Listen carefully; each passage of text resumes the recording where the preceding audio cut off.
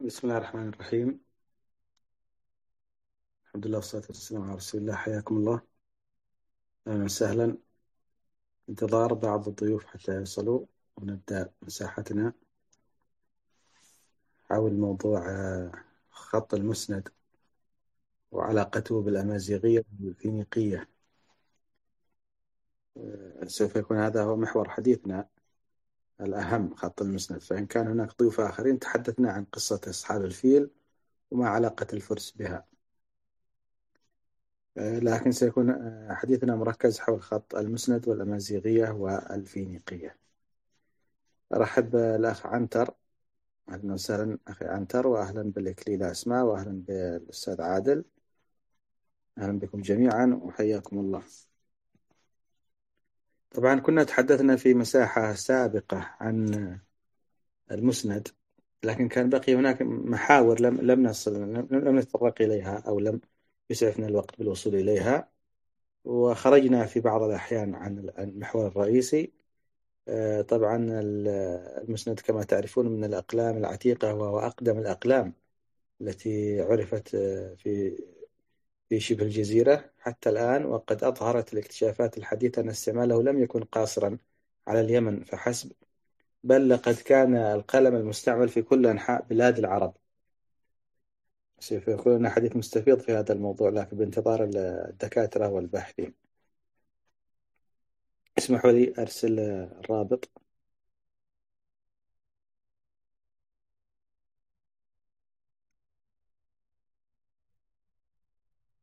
حياك الله أخي بوشينكو وبوشينكي.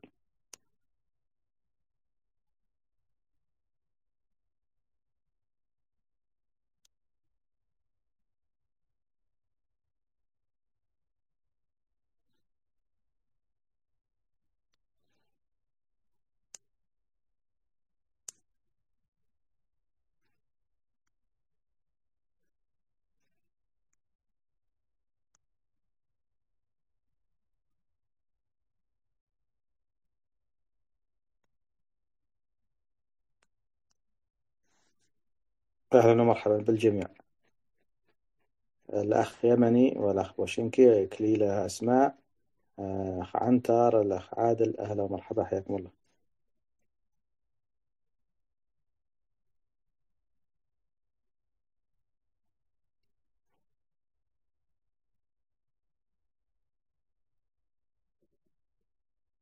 نعم، أفتح لكم الآن المجال. الأخ يمني والأخ عنتر والإكليلة أيضا، الجميع حياكم الله. من أراد يتحدث؟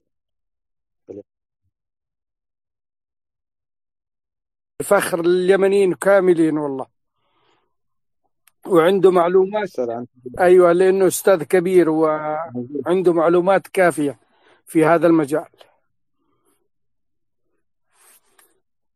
طيب، أهلا ومرحبا، حياكم الله. تفضل يا أستاذ. السلام عليكم ورحمة الله. وعليكم السلام ورحمة الله وبركاته. حياك الله أستاذ علي، ونحيي جميع الأخوة المستمعين المتواجدين معنا في المساحة، والمستمعين عبر إذاعة الصعدة الأبية. أعتقد أنه موضوع قصة أصحاب الفيل يعني يجب علينا أن نتطرق إليها أكثر، أو تكون يعني محور الحديث، لأنه يعني في الشق الآخر من العنوان خط المسند والأمازيغية والفينيقية هناك اختلافات في الدراسات، وكلا يعني حسب دراسته لا يوجد هناك يعني دليل قاطع. لكن يعني بالنسبة لانشقاقات تلك الخطوط، هل هي من المسند أم غير المسند، لكن المثبت بأن المسند هو خط عتيق وقديم وابتكره اليمنيين، ولم يكن يعني منشق من أي خط آخر إطلاقا. حتى أن الدكتور البروفيسور عبد الرحمن السليمان قال في أحد المساحة الذي استضفناه فيها بأن أحد العلماء الألمان قال بأن فضائيين نزلوا وعلموا اليمنيين كيف يكتبون ذلك الخط. هذا بالنسبة لي. وأنا دعوت الأستاذ أبو صالح العوذلي إن شاء الله سيحضر معنا بعد قليلا. هو حضر الأستاذ أبو صالح، ولا يفتى ومالك في المدينة. أنا أترك المجال للأستاذ أبو صالح يستطيع أن يتحدث في شقي العنوان. شكرا أستاذ علي. شكرا لك أخي عنتر. احنا سيتحدث معنا طبعا الجميع، الأستاذ أبو صالح العوذلي والرجل الحكيم الأستاذ توفيق السامعي الباحث. يعني أنا كان ودي نحن نترك موضوع قصة أصحاب الفيل وما علاقة الفرس بها للدكتور علي البكالي حتى يصل، ونبدأ بموضوع خط المسند مع الأستاذ توفيق ومع الأستاذ أبو صالح.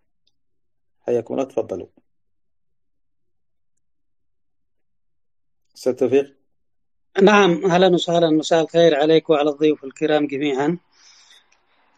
كنت أتمنى أن أبدأ بالاستماع إلى الأستاذ أبو صالح العوذلي، وهو أيضا ضليع في هذا الجانب، وأستمع إليه ومن ثم بعد ذلك أدخل في مداخلتي. فليتفضل الأستاذ أبو صالح. هذا هو الرأي. تفضل أستاذ صالح. أبو صالح. السلام عليكم. عليكم السلام ورحمة الله وبركاته. والله كان من الأحرى الأخ والأستاذ توفيق السامعي أن يكون قبلي، ولكن هذا التواضع منه. طبعا التاريخ والنقوش المسندية اليمنية، هناك مدارس عدة في اليمن. هناك المدرسة الفرنسية، وهناك المدرسة الألمانية، وهناك يعني حسب التصنيفات اللي تم تصنيفها لنقوش الأجداد. المدرسة الفرنسية في الخمسينات يتكلمون على مراحل زمنية ضئيلة جدا، على مقدمتها جاكلين بيرن، وهي معروفة لدى جميع الأخوة الباحثين في اليمن، خاصة في العلم الأركولوجي، حيث تقول في تلك الفترة الزمنية، وهو كلام أصبح من الماضي قبل الاكتشافات التي حدثت ما بعد الخمسينات والستينات والسبعينات، تقول أن أصل المسند هو أصل يوناني، هكذا بدون أي دراسة وبدون أي بحث، ولكن البرتجام رد عليها والعلماء اليمنيين ردوا عليها. يعني هي ذات طابع أوروبي، ذات طابع أوروبي، يعني تريد أن تجعل كل الحضارة التي تأسست في جميع العالم أنها تأسست على يد الأوروبيين، وهذا غير صحيح. تقول إنه نكش النصر الذي وجد في معبد أوعال بمحافظة مارب ما هو إلا نسخ لنكش يوناني، ما هو إلا لنكش يوناني. طبعا في تلك الفترة الكل يقول أنه أقدم نكش هو نكش كربائيل وتر في القرن الخامس الرابع قبل الميلاد.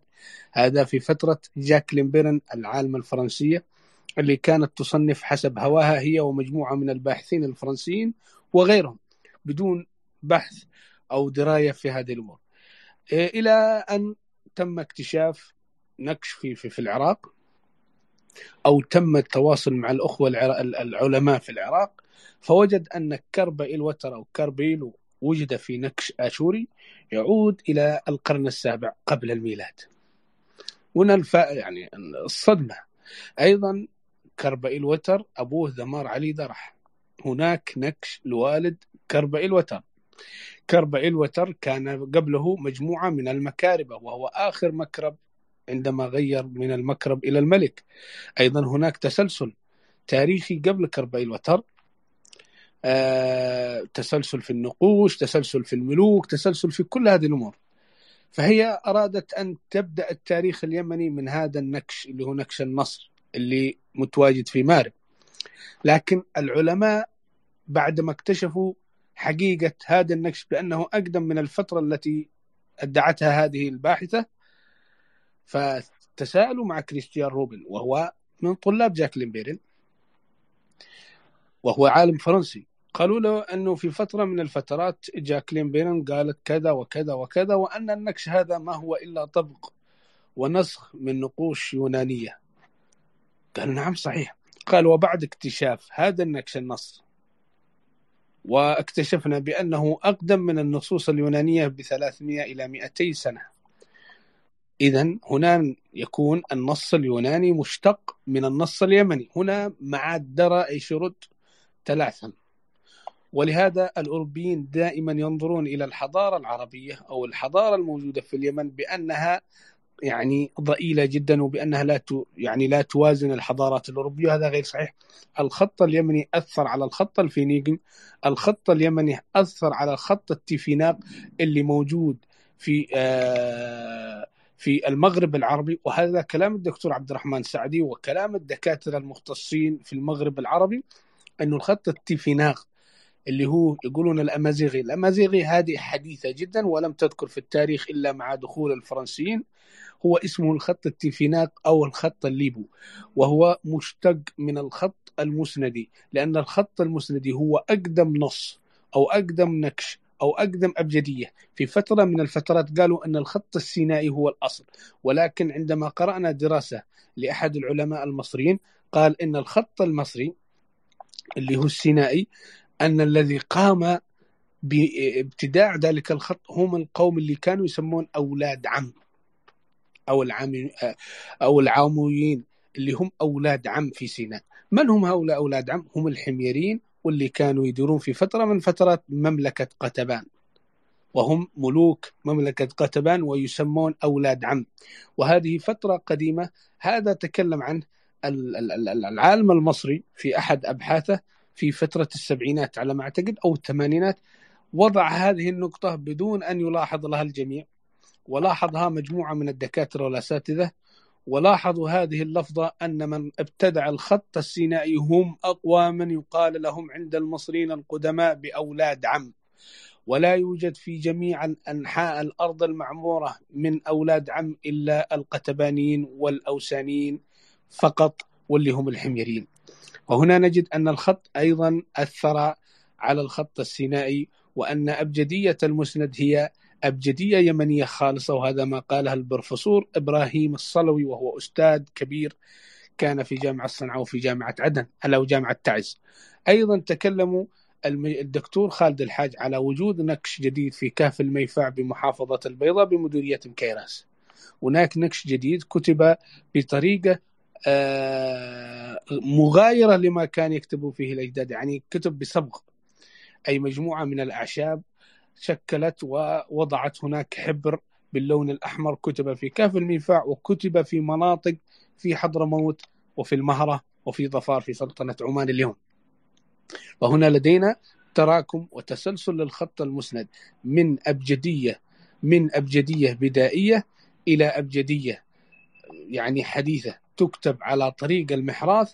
بداية الخط من اليمين، الخط الثاني من اليسار، الخط الثالث من اليمين، الخط الرابع من اليسار، أي على طريقة المحراث. وهذا يسموه الباحثين المختصين بالخط المسند على طريقة المحراث، وهو الخط الأول للمكاربة. ثم الخط في الفترة بي، وهي الفترة التي انتقلت الخط من طريقة المحراث إلى طريقة الخط من اليمين إلى اليسار بدون أن يكون هناك من اليسار إلى اليمين.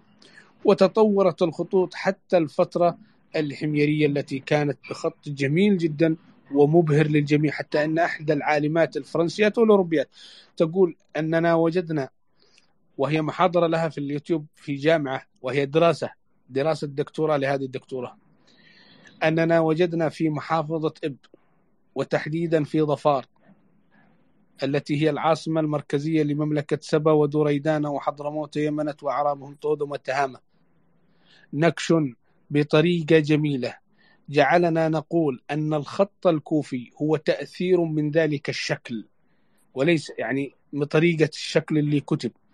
فهنا نجد أنه هذا المسند لم يكن مجرد خط، هناك هندسة، هناك إبداع، هناك تطور، هناك يعني أنا ابتدعته وأنا من أطوره وأنا من استمريت في هذا الكتابة حتى وصلت إلى فترة ما بعد البعثة. وقد وجد نكش يعود إلى الفترة القرن الثالث الهجري، نكش يقرأ فيه الفاتحة يعني استمرت كتابة النقش إلى القرن الثالث الهجري، ولكن التأثيرات الحكومية التي حصلت في العهد الأموي لها تأثيراتها وليس حديثنا اليوم. فالخط اليمني المسند هو أثر على الفينيقي، وأثر ومن مشتقات خط المسند الثمودي، الصفائي، اللحياني، وكل هذه الخطوط التي في شمال الجزيرة العربية وفي وسطها ما هي إلا اشتقاق من الخط المسند. في محاضرة للدكتور عبد الرحمن السليمان يقول أن الخط الصفائي المتواجد في الشام ما هو إلا لتجار يمنيين كانوا يكتبون بطريقة مستعجلة في تلك الأراضي. يعني التجار اليمنيين وهم ذاهبون إلى الشام يكتبون بطريقة مستعجلة وليست بطريقة فنية كما هو موجود في المعابد أو المراكز الحكومية أو المراكز ذات الأهمية في الحضارة اليمنية القديمة. فالخط هذا لدينا يعني تاريخ عظيم. نحن أول من ابتدع الأبجدية. هناك فرق ما بين خطوطنا التي في اليمن واللي في مصر واللي في العراق. التي في مصر تصويري واللي في العراق تصويري مسماري. نحن عندنا أبجدية، هم عندهم الرسمة لها كلمة، مثلا الخيل أو الشمس يضعون كلمة، لكن نحن لا، نحن لكل حرف أو كل مخرج صوت له حرف. مثلا أحمد للألف حرف شكلي، وللحاء شكل حرف يعني شكل، وللميم شكل، وللدال شكل، لكن هم عندهم لا، بطريقة أخرى مغايرة لما نحن فيه في اليمن.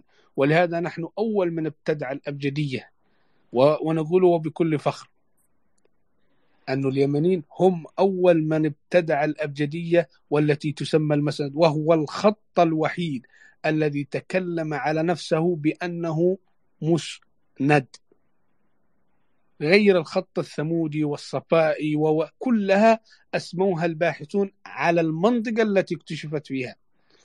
مثلا الخط الصفائي بمنطقة صفاء، الخط الثمودي قالوا نسبوه إلى قوم ثمود، الخط اللحياني نسبوه إلى لحيان وهي مقاطعة لمملكة معين بين قوسين تابعة وأنشأها اليمنيين في شمال الجزيرة العربية هي ودادان. فالتأثير اليمني كان كبير جدا، وكانوا هم ممثلين المنطقة كاملة أمام الشعوب الأخرى. ولماذا اسموهم العرب أو أصل العرب أو منبع العرب؟ لأنهم كانوا الممثل الوحيد أمام العالم أجمع لهذه المنطقة. كانوا هم الملوك، كانوا هم التجار، كانوا هم الذين يسيسون الأمر في هذه الأرض، وكانوا هم الذين وضعوا المحطات التجارية وجعلوا الخط المسند هو الخط الذي يتداول في تلك المحطات التجارية ولا يمكن تغييره.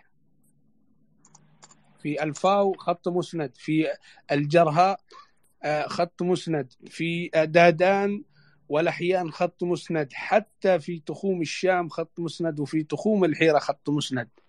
هذا دليل على حتى في القرن الأفريقي الذي أنشأوها مملكة دعمت بدأوا بخط المسند، واستمر حتى فترة مملكة أكسوم اللي أنشأها الريدانيين الحميريين، لأنه مملكة دعمت أنشأها التحالف السبئي، ومملكة أكسوم أنشأها التحالف أو الذي انبثق من السبعين واللي هم الريدانيين، وهذا معروف. وتكلمت فيه العالمة الألمانية إليسا جيرالخ، قالت حتى المعبد يحا نقل أحجاره من جبل البلق بمحافظة مارب. وهذه كانت محاضرة في عام 2013 في صنعاء، ونقل عنها الآنسي ومجموعة من المختصين في هيئة الآثار والمتاحف اليمنية.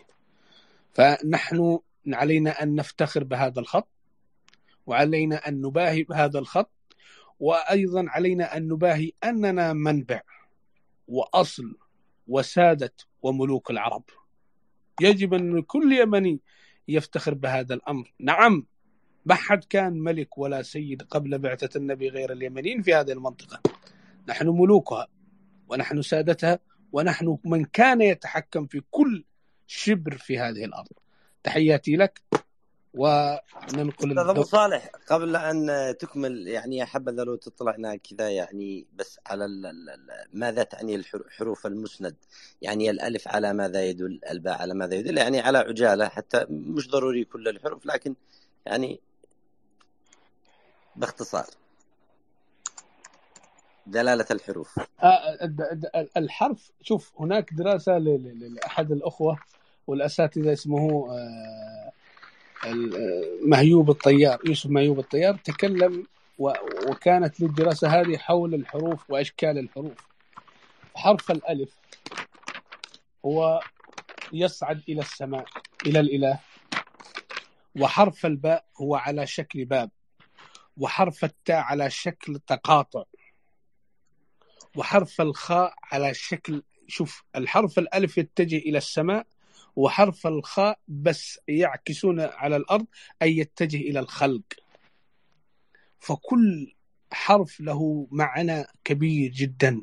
وحرف الفاء فجوة، وحرف الصاد اللي هو على المنتصف، وحرف الغين إلى الغروب، وحرف الحاء وهو الحرث، ويعني أشياء. حرف النون النهر، وهو من أقدم الحروف وأقدم الأشياء التصويرية لهذا الحرف هو حرف النون الذي يشكل النهر الجاري. فهذه الأحرف لها معاني لم يأخذها الأجداد مجرد هكذا يعني صدفة، لا، درسوها دراسة من الطبيعة التي هم يعيشون فيها، فشكلوا لهم تلك الأبجدية التي أصبحت من أجمل الأبجديات في التاريخ. تحياتي. شكرا لك يا أستاذ أبو صالح العودة لي، حفظك الله ووفقك. كلام جميل وممتاز. أحب أن أذكركم أن مساحتنا هذه تبث أيضا عبر الأثير، عبر التردد الأرضي 99 FM في محافظة صعدة، وأيضا تبث في صفحتنا في الفيسبوك ببث مباشر على الفيسبوك. الآن ننتقل بالحديث إلى الأستاذ توفيق السامعي، وأيضا الأستاذ طارق العروي، ويرفع يده إذا كان عندكم مداخلة. أستاذ طارق تفضل. السلام عليكم ورحمة الله، مساكم الله بالخير جميعا. أنا عندي بس سؤال لو تكرمتوا الأخ أبو صالح العوذلي عن نقش الميفاع اللي في مخيراس. هل هناك يعني تحديد زمني لعمر هذا النقش الموجود في كهف الميفاع؟ لأني أنا سمعت أو قريت لأحد الباحثين يقول إن عمره 500 قبل الميلاد. هل هذا الكلام صحيح؟ والشيء الثاني أبغى أعرف علاقة الخط الثمودي بالخط المسند الجنوبي، هل هناك يعني تشابه أو اختلاف بينهم؟ وشكرا. الخط اللي في الميفاع حسب البروفيسور إبراهيم الصلوي والدكتور خالد الحاج يعود إلى العصر البرونزي، ولا يعود إلى القرن الخامس قبل الميلاد. وأما على الخط الثمودي فهو مشتق من المسند، مشتق من المسند وليس بينهم اختلاف، هو مشتق من المسند اشتقاق. يعني هل هناك تشابه في الحروف يا أخ أبو صالح؟ نعم، ما هو في تشابه كبير، لكن اللي كان يكتب في الخط الثمودي كان خطه رديء ولم يكن بذلك الحرفية التي موجودة في المنبع، فاشتق ذلك الخط، لكن اللي يكتبه مش بذاك الفنان المبدع اللي يجعلك تنبهر بذلك الخط. وأنت لو لاحظت الخط الثمودي بتشوفه خط بدائي عادي، وليس مثل خط المسند بطريقة سلسة وبطريقة ممتازة، وهو أحد المشتقات اللي اشتقت من خط المسند، ولكن من كانوا يكتبوه لم يكونوا ببراعة من كانوا يكتبون خط المسند الأصل. شكرا لك أستاذ أبو صالح، وانتقل بالحديث للأستاذ توفيق السامعي. تفضل أستاذ توفيق. مساكم الله بالخير وأهلا وسهلا بكل المستمعين. حقيقة أنا سعيد جدا بحديث الأستاذ أبو صالح العوذلي، لأنه كان حديثا مرتبا ومتسلسلا، وكذلك يغوص في عمق الأفكار، فأحييه من يعني تحية عظيمة. أنا سأذهب مذهب آخر بالنسبة للملاحظة، لأن الأستاذ أبو صالح قد فصل تفصيلا يعني كبيرا وكاملا في هذا الموضوع. ودعوني أدخل من مواضيع مختلفة، كيفية انتقال الخطوط من اليمن إلى بقية المناطق الأخرى. أولا، كانت الممالك اليمنية هي السائدة على كل الجزيرة العربية كما تعلمون في القرون الأولى ما قبل الميلاد، يعني تقريبا من حوالي الألف الثانية قبل الميلاد، والممالك اليمنية هي السائدة على الجزيرة العربية بشكل عام. كان لعامل طريق البخور الذي هو ممتد من ميناء قنا إلى شمال الجزيرة العربية وإلى تلك المناطق كان له تأثير كبير في عملية نقل الخطوط من الجنوب إلى الشمال وليس العكس. ولذلك تجد أن كل الخطوط المسندية هي متجهة يعني من الجنوب إلى الشمال، ومن الجنوب أيضا إلى الغرب في مملكات في ممالك أثيوبيا، وما هي المملكة التي يعني تعتبر اليوم من معبدها حياة هذه ما قبل مملكة أكسوم بحوالي 500 عام أو أكثر، ما يزيد عن 500 عام. والخطوط دعمت نعم. الخطوط المسندية التي وجدت في تلك المنطقة تعود تقريبا إلى القرن العاشر قبل الميلاد، وبالتالي فإن الخط المسندي اتجه بحركة مروحية من الجنوب إلى الشمال ومن الجنوب إلى الغرب ومن الجنوب إلى الشرق أيضا في مناطق عمان اليوم. وكذلك ستجد أن هذه الخطوط ما قبل هذه الخطوط كانت عبارة عن خطوط تصويرية رمزية وهي موجودة، يعني رأينا بعضا منها في حضرموت، رأينا بعضا منها في الجوف، رأينا بعضا منها كذلك في شبوة، وهي ما يسميها بعض الباحثين بأنها الخربشات. وهذه الخربشات لو تعود إليها إلى شكلها ستجدها أنها نفس الخط أو نفس الأبجدية أو نفس الرموز التصويرية الهيروغليفية. وبالتالي أنا أقول أذهب إلى هذا المذهب، إلى هذا الاستنتاج، أن هذه الرموز التصويرية التي وجدت في حضرموت والتي وجدت في شبوة والتي وجدت في الجوف والتي وجدت حتى في بعض المناطق تقريبا في جبل قداس أيضا من محافظة تعز، هذه الخربشات التي يسمونها خربشات هي الأصول الأساسية للخط التصويري أو للرموز التصويرية الهيروغليفية. والدليل على ذلك أن من يراجع الرموز التصويرية الهيروغليفية يجدها كأنها مطبوعة بآلة طابعة حديثة، أي بمعنى أنها متطورة جدا، بينما الأصول السابقة هي تبدأ بطريقة الخربشات، بطريقة يعني الطريقة البدائية للرسم للنص، سواء كان رسما تصويريا أو كان نصا أو غير ذلك، فهي تبدأ بطريقة بدائية ضعيفة، لكنها في نهاية المطاف أنتجت صورة يعني متميزة، أو من نقلها أبدع فيها وطور تلك الصورة إلى أن أخرجها بالشكل الجميل الذي هو معروف بالرسوم التصويرية اليوم الهيروغليفية في مصر. وبالتالي أنا أقول هذه التواريخ، حتى أن بعض التواريخ التي يعيدها كثير من الباحثين أنا حقيقة لا أسلم بها 100%، والسبب في ذلك أنه لو تدخل في عمق النص، في عمق الكلمات، في عمق وتبحث فيها يعني بحثا دقيقا، ستجد هناك الكثير من الأشياء التي أغفلت والتي لم تشير إلى أشياء ما قبلها، وما جاء بعدها لم يشير إلى ما قبلها. هذا ما نراه مثلا في النقوش القديمة. وستجد أن أيضا كلما مر بك الزمن على هذه النقوش ستجد أن الألفاظ مختلفة. هناك من الألفاظ الجزيلة التي لا يعني يصعب عليك أو على الباحثين تفسيرها يعني الأولى، بينما تجد أن مثلا في العصور المتأخرة للممالك السبائية، مملكة سبأ وذي ريدان ويمانات وأعرابهم وطوط، هذه تجد أن ألفاظها قريبة، تستطيع أن تلخصها، يعني بمعنى أنها قريبة حتى من لهجاتنا اليوم، بينما السابقة لا تستطيع إلا بشكل ما تصل إلى تفسيرها. هذا يدل على الإيغال في العمق في التاريخ في القدم طبعا. لأنه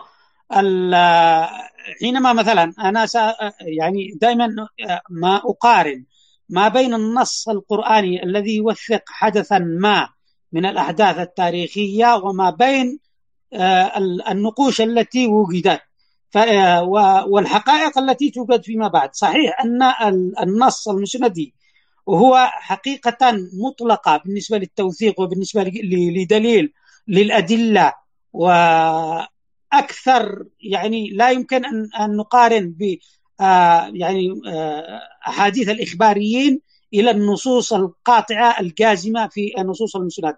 لكن القرآن الكريم هو عملية توثيقية أيضا من الله سبحانه وتعالى، وهو لا يأتيه الباطل من بين يديه ولا من خلفه. حينما نقارن ما بين الأحداث التاريخية التي يعني قدمها وما بين النقوش سنجد الكثير من الصلات. مثلا أن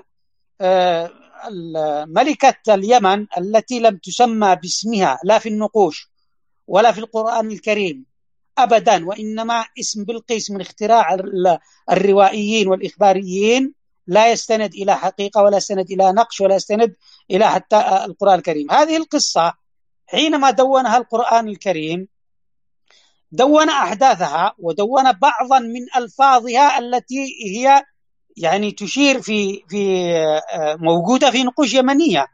تمام. وبالتالي هذه القصة نجد أن من المعلوم حتى أن التوراة أو النصوص التوراتية مهما كانت مفتعلة أو غير مفتعلة هي يعني تذكر أن والقرآن الكريم أيضا هو ثبتها أنها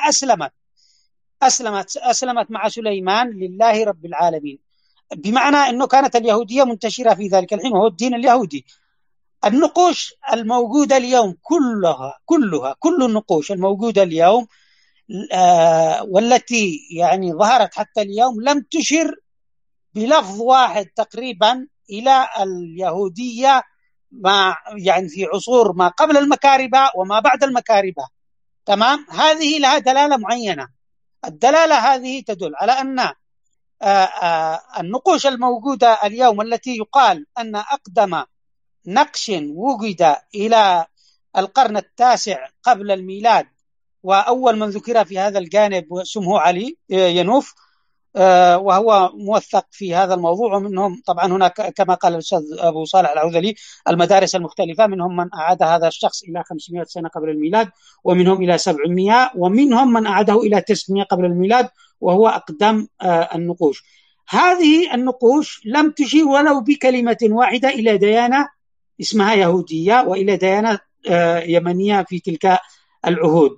إذن أنا أعتقد أن هذه النقوش هي أقدم بكثير مما ذكره الباحثون والعلماء من في هذا التاريخ، لأنه لو كانت جاءت بعد بلقيس أو عفوا لو جاءت بعد ملكة سبأ التي دونها القرآن الكريم لوجدنا بعض الإشارات ولو لفظ واحد ولو لفظين ولو 3 ألفاظ معنا من الديانة، مع أنه كانت النقوش توثق أصلا للديانات، توثق للأعمال الحربية، توثق للجوانب الاجتماعية، للجوانب السياسية، ولم تشير إلى هذه الأشياء. إذن أنا أعتبرها ما قبل ذلك. حتى أنه حينما ننظر إلى نقوش سد مارب، والنقش الذي ورد أول نقش لتوثيق سد مارب هو في نقش سمه علي ينوف. هذا السد طبعا العلماء والمؤرخون يقولون إن إعادة هذا السد إلى عهد سمو علي ينوف أول من بناه، لكن تدخل إلى النقش نفسه وتدخل تحلل الألفاظ وتجد أن سمو علي ينوف قدم أو قام ببعض الإصلاحات الجزئية داخل السد، بمعنى أن السد هذا أقدم من ذلك التاريخ الذي حددوه بمراحل، قد ربما المراحل هذه عقود من الزمن، قد تكون يعني قرون من الزمن، مئات من السنين، الله أعلم هي في هذا، لأنه لم يوجد نقش أيضا يحدد من هو الباني الأول والمستحدث الأول لهذا السد. هذه عملية الربط. العلماء ينظرون إلى النقوش المسندية على أنها كانت الأبجدية كانت الثورة العالمية الأولى بما يشبه ثورة الإنترنت اليوم، لأنه كانت عملية التواصل الأولى ما بين البشر، عملية النقل ولقد يعني ذكرنا في الحلقة السابقة أو في الجلسة السابقة أن كانت جميع الممالك الموجودة في الجزيرة العربية والشام وفي العراق كل يعرف هذه اللغات، ولكن يعبر عنها بالأبجديات المختلفة. يعني كان كل جهة تعرف أو تتواصل مع الجهة الأخرى، مع المملكة الأخرى دون ترجمان، وبالتالي بمعنى أن أصل تلك اللغات كلها واحد. تمام، هذه من ناحية هذه الأشياء. لكن عملية الآن تعالوا نقارن مقارنة بسيطة ما بين هل وجد نقش مثلا من النقوش الشمالية، سواء الفينيقية أو ما يقال الكنعانية أو ما يقال الآرامية أو بقية النقوش، هل وجد نقش واحد في اليمن أو في الجنوب بشكل عام لهذه الأبجديات؟ لا، قطعا لا، لأن كانت عملية الانتقال أصلا من الجنوب إلى الشمال، وهذا واضح. وبالتالي يعني حتى كثيرا من العلماء يقولون إن المملكة الفراعنة أساسها من اليمن، انتقلت من اليمن عبر هجرات مختلفة من الزمن. وكذلك المملكة الأكادية أيضا قال كثير من العلماء إنها انتقلت في الألف الرابعة قبل الميلاد من قبائل يمنية. كذلك القبائل الآرامية، وهنا نربط القبائل الآرامية والنقوش الآرامية والأبجدية الآرامية التي يقال عنها أنها مستقلة. من هم الآراميون؟ يعني ألم يشير القرآن الكريم إلى بعض لوازمهم وسماهم بعاد إرم، نسب عاد إلى إرم. أيضا كثير من العلماء يقولون إن الآراميين قبائل وجدت في جنوب الجزيرة العربية، هاجرت إلى الشمال، ومن الشمال هناك يعني تكاثرت واستوطنت بلاد الشام، ثم يعني توسعت في تلك المنطقة. إذن حتى كل القبائل أو كل الممالك أصلها ومنبتها من اليمن. هذه الدول وهذه القبائل لابد أنها تنقل ثقافتها وتنقل نقوشها وتنقل خطها وتنقل يعني عاداتها وتنقل عاداتها الاجتماعية والسياسية وقوانينها السياسية إلى المناطق الجديدة التي هاجرت إليها. كما نقلت العادات والتقاليد الاجتماعية، نقلت أيضا النقوش المختلفة. وبالتالي هذا تفسير كبير لوجود النقوش الصفائية ونقوش الثمودية والنقوش اللحيانية. رحمة الله عليه الأستاذ الدكتور البروفيسور يوسف محمد عبد الله في حلقة نقاشية، يعني كنا مع بعض في مقيل عنده، قال أصلا من ابتكر أسماء الثمودية واللحيانية والصفائية؟ قال هذه نحن من ابتكرناها. يعني بصريح العبارة يقول أنا أول من سميتها الثمودية، وهي ليست أصلا نسبة لثمود، هي من الخط المسندي الذي اشتق.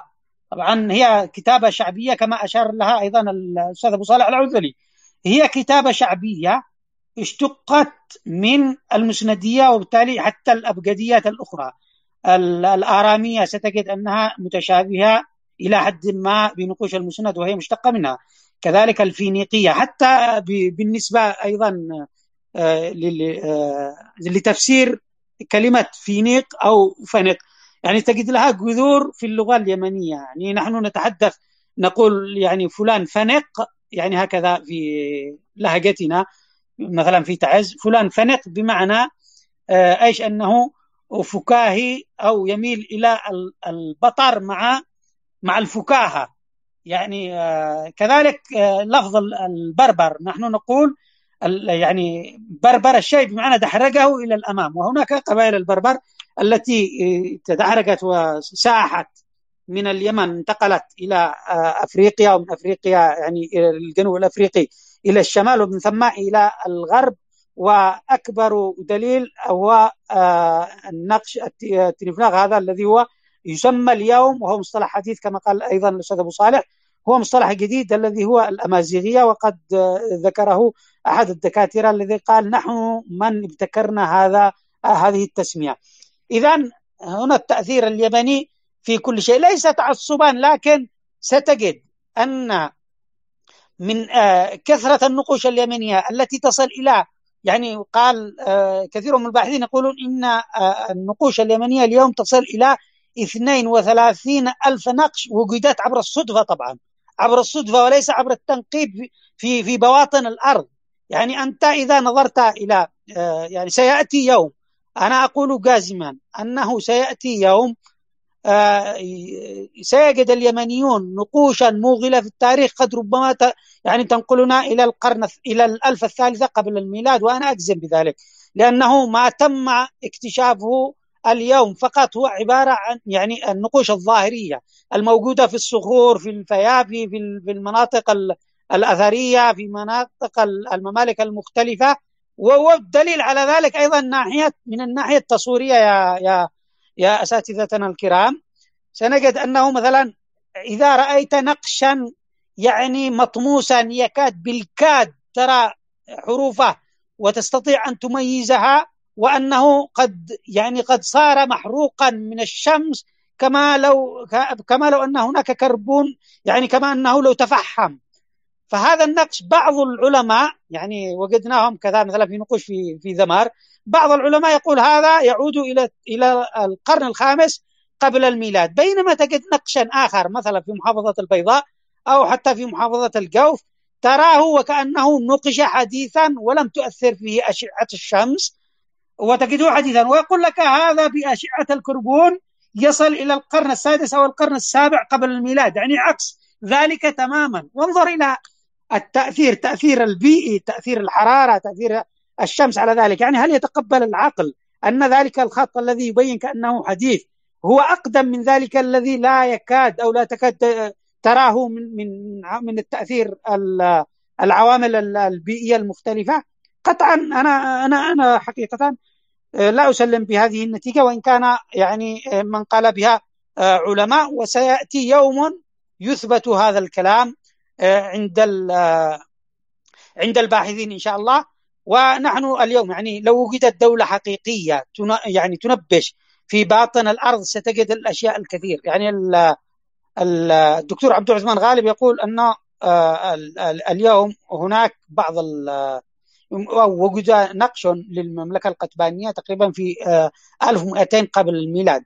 يعني الآن كلما أتى نقش وكلما اكتشف نقش تجده ينقل التاريخ اليمني نقلة نوعية. يعني بعضهم من قال إلى القرن الخامس، وبعضهم من قال إلى القرن السابع، ومنهم من قال إلى القرن التاسع، فيأتي نقش يقلب التاريخ كله ويقلب استنتاجات العلماء كلهم في نقش واحد، يقلب تلك الاستنتاجات وتلك المسلمات التي يعتبرها اليوم من بعض الناس وبعض العلماء أنها مسلمات، نقش واحد غيرها تماما. فمن كانت ولا يستطيع أيضا الباحثون اليوم من يقول أن هل الأقدم دولة سبا أم الأقدم دولة قتبان أم الأقدم دولة أوسان لأنه كلما وجد نقش يغير التاريخ.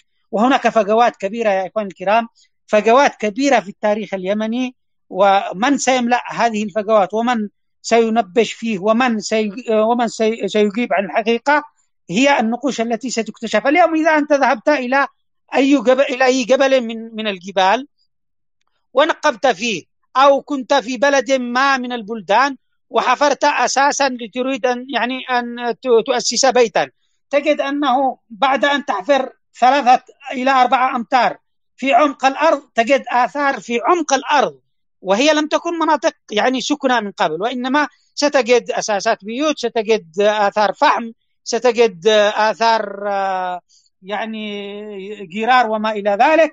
وهذا يدل على أنه في كل شبر من اليمن قد سكن من قبل وله آثار، ومن سينقب فيه سيجد آثار مختلفة في هذا الإطار. وبالتالي هذه الكثرة وهذه الزحمة التي حصلت في اليمن من ناحية الكثافة السكانية هي التي جعلت اليمنيين ينتقلون ويتوسعون إلى شمال الجزيرة العربية وإلى البلدان المختلفة. أرجو أن لا أكون قد أطلت عليكم، ومن كان عنده مداخلة سيوضح في هذا الجانب، وأشكركم جزيلا. أشكرك أستاذ توفيق. في أسئلة كثيرة وتساؤلات، لكن أستمع للدكتور أو الأستاذ أبو صالح العودلي. تفضل يا أستاذ. والله أول شيء أشكره من أعماق قلبي، لأنه برد القلب.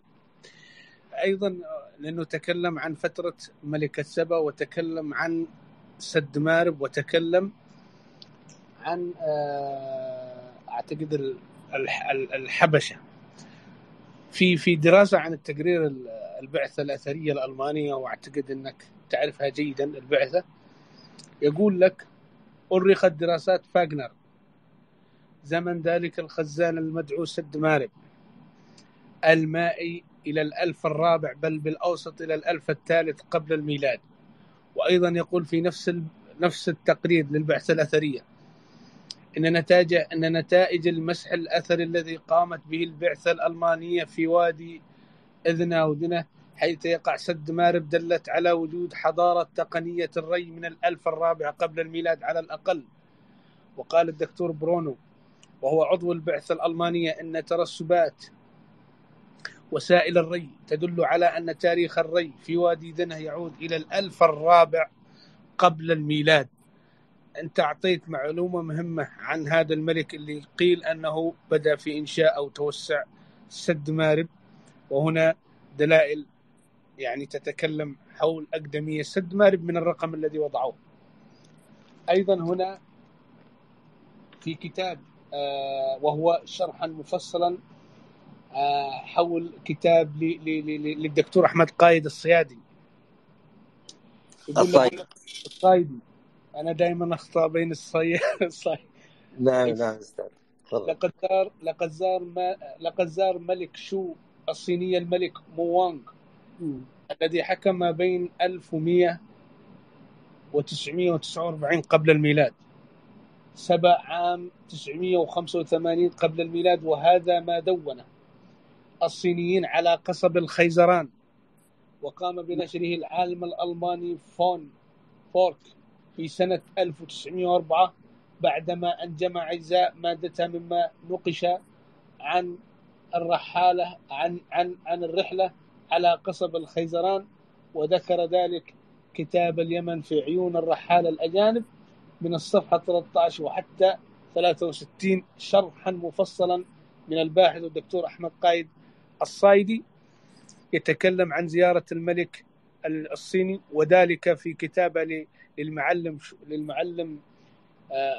لأحد المعلمين الصينيين في القرن السادس قبل الميلاد، يتكلم عن حادثة حدثت في القرن العاشر قبل الميلاد بزيارة الملك الصيني إلى الملكة ساو وونغ مو التي هي الملكة الأم، والتي هي مشهورة بملكة تيمن وملكة سبا اللي هي ذكرت في القرآن.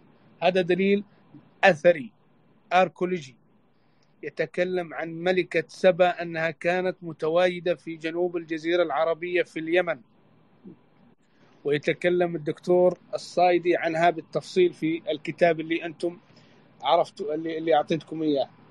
أيضا يقول أدموند بوخنر في سنة 1986 إن اليمن من الأقطار المهمة، ولقد كنا نظن أن العراق ومصر أقدم الحضارات، لكن اتضح لنا جليا من الآثار التي اكتشفت في اليمن أن اليمن أقدم المراكز الحضارية في العالم. تصريحات أدموند بوخنر في صحيفة الثورة العدد 12 العدد 12 من عام 1986 شهر 4. هذا العالم الألماني الكبير بوخنر. أيضا حول الحبشة هناك شواهد أثرية زي ما تفضل الدكتور توفيق السامعي، ولديه كتاب جميل اللغة اليمنية في القرآن الكريم، أتمنى من الجميع قراءته، لأنه الدكتور توفيق السامعي متخصص وضليع في التاريخ اليمني، وقرأت أنا هذا الكتاب كان جميل جدا للبعض لأنهم يتكلمون حول العروبة وحول هذه الأمور. فالدكتور توفيق نقل لنا ما في النقوش ووجد التشابهات التي في القرآن الكريم، فأنصح الجميع أن يقرأه. أيضا هناك نقوش قامت فيها البعثة الألمانية في القرن الأفريقي، المملكة دعمت حول المهاجرين السبعين، والذي تكلموا عن نفسهم أنهم المهاجرين أي القادمون من اليمن إلى تلك المناطق. أيضا الدكتور أحمد فخري يتكلم في كلام مهم جدا، يعني لأنه الدكتور توفيق السامعي تكلم عن الهجرات التي ذهبت إلى مصر، وهذا صرح فيه الدكتور أحمد فخري ودكاترة أجانب ومصريين عن الهجرات التي بدأت منذ 1000 الرابع قبل الميلاد عبر الطريقين، الطريق الأول باب المندب والطريق الثاني من صحراء سيناء. هذه كلها مدروسة وموثقة لدى يعني الأساتذة المختصين في هذا التاريخ. لكن اليوم يا دكتور توفيق وللحاضرين، هناك من لا يدري في التاريخ اليمني ومن لا يعرف خفاياه، فيبدأ البعض يتطاول عليه ويشتمه ويقوم بانحرافات كثيرة لا يعرفها ولم يقرأها ولم يسأل المتخصصين في التاريخ اليمني. شاهدنا بعضهم في اليوتيوب يتكلمون أننا ليس عرب، شاهدنا هنا يتكلمون بهذا الكلام، شاهدنا في مساحات أخرى يتكلمون حول هذا الخط وحول هذه الأمور، وهم لم يطلعوا على التاريخ اليمني جيدا، سواء من اليمنيين أو من الأخوة العرب. لم يسألوا أهل الاختصاص في هيئة الآثار والمتاحف اليمنية، لم يسألوا ولم يقرأوا الكتب الأركولوجية المختصة بالتاريخ اليمني، لم يبحثوا عن أمثال الدكتور توفيق أو عن أمثال الدكاترة المختصين في التاريخ اليمني. لن أقول عن أبو صالح العودلي لأنه البعض يتشائم من اسمي، اسألوا عن الدكاترة المختصين في التاريخ اليمني ستجدون ما يسركم. اليمن كانت هي المركز الحضاري لجميع الوطن العربي المتواجد في شبه الجزيرة العربية، فلا حد يقول لكم غير ذلك. الآثار والخبر وكل ما هو موجود لدينا يثبت ذلك.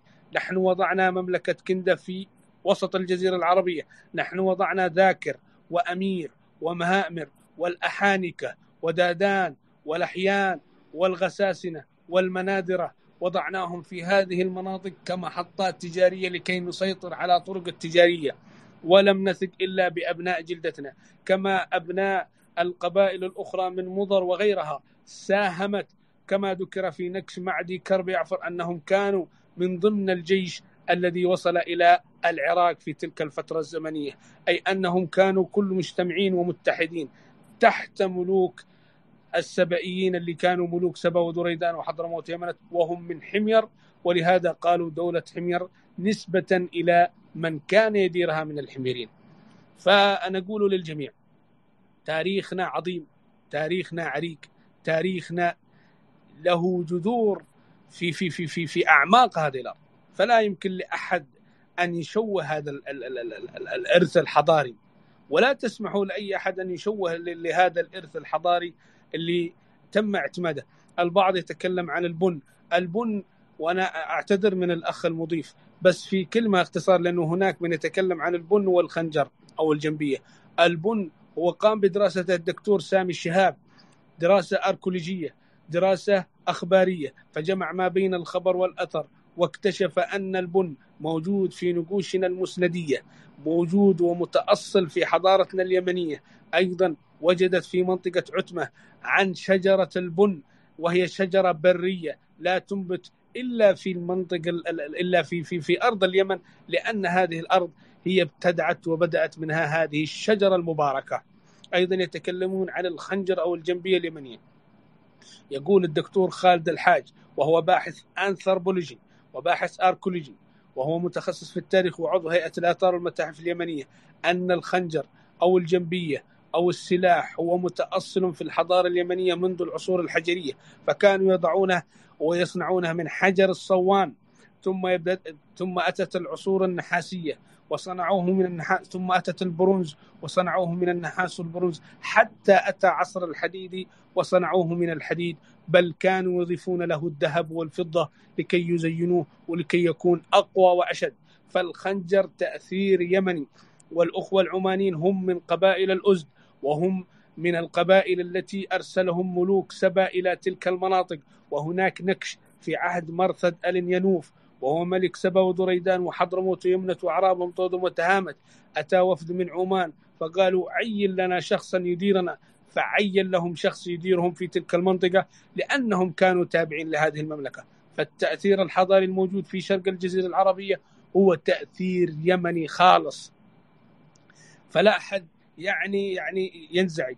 أما التقصير هو تقصير من وزارة الثقافة اليمنية والأعضاء الذين في اليونسكو من قبل اليمن.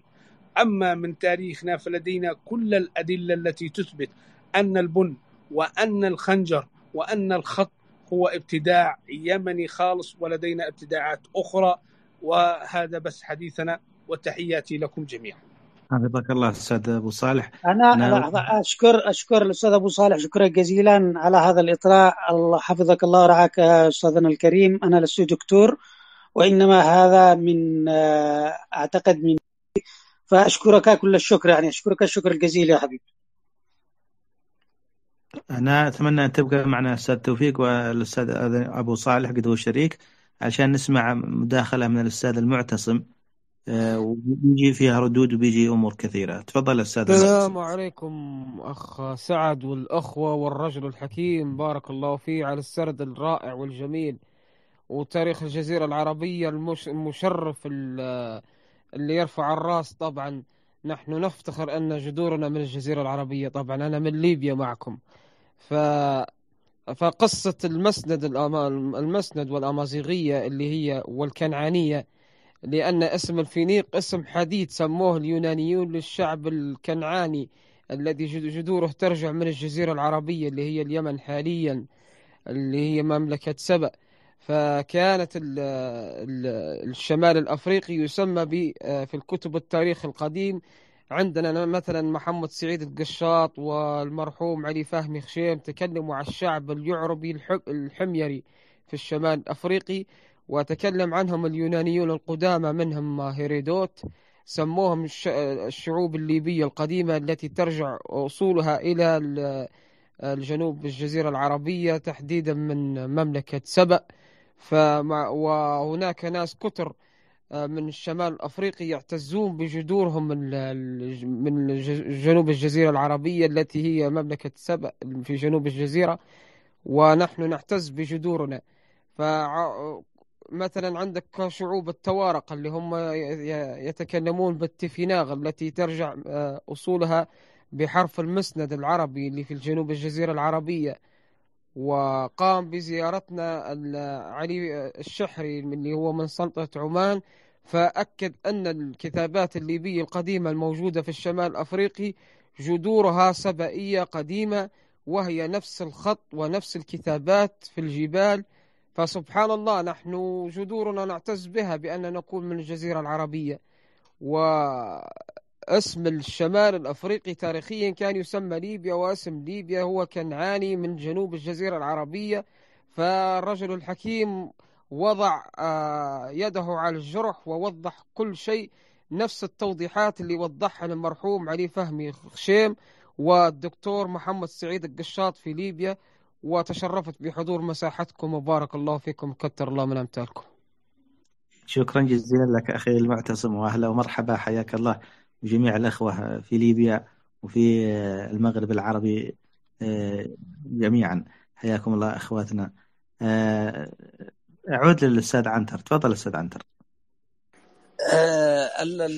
أنا يعني الأستاذ أبو صالح تطرق إلى الطعن في التاريخ اليمني وكثير من وهذا الشيء يعني نلحظه في كثير من المساحات، أو كما شرح الأستاذ أبو صالح، وكثير من الفيديوهات، وحتى من أبناء جدتنا ذاتهم يعني الذين تعود أصولهم إلى اليمن والقبائل اليمنية العتيقة. فعلى ضمن العنوان أستاذ أبو صالح يعني هنا لدينا يعني في العنوان قصة أصحاب الفيل وما علاقتها أو ما علاقة الفرس بها، وهل الفرس يعني شواهد على تواجد الفرس في اليمن قبل بعثة النبي صلى الله عليه وسلم كما ورد في كتب الإخباريين. فهل يعني لو شرحنا يعني عن قصة الفيل، وهل الملك المعظم أبرهة كان حبشيا، وهل هناك إثباتات على ذهابه إلى مكة لهدم الكعبة، وكل هذه القصة التي يعرفها الكثير والذي يؤمن بها الكثير. ولكن نحن يعني نريد أن منك شرح علشان بس يا أستاذ علي، يعني لو تسمح لي علشان الوقت، لأنه هذه مهمة ومهمة جدا لكي يعرف الكثيرين حقيقة الملك أبرهة. من هو الملك أبرهة؟ ما الذي قام به في تلك الفترة؟ وهل كان فعلا الملوك اليمنيين يحكمون الجزيرة العربية؟ وهل استطاع أبرهة سيطرته على الجزيرة العربية وإعادة الملك كما كان ما قبل اندثار الدولة أو ما قبل تدخل الأحباش واستشهاد الملك الرحماني يوسف آثار، والذي يسمى بذو نواس في كتب الإخباريين؟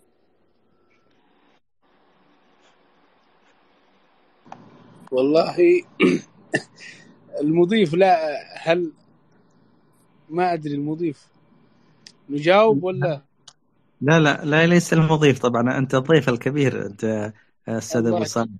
الله يرفع قدرك. لكن الأخ أول شيء بنرد على الأخ الليبي. أول شيء نحن فخورين أنه كان متواجد بيناتنا، وهذا فخر كبير لنا.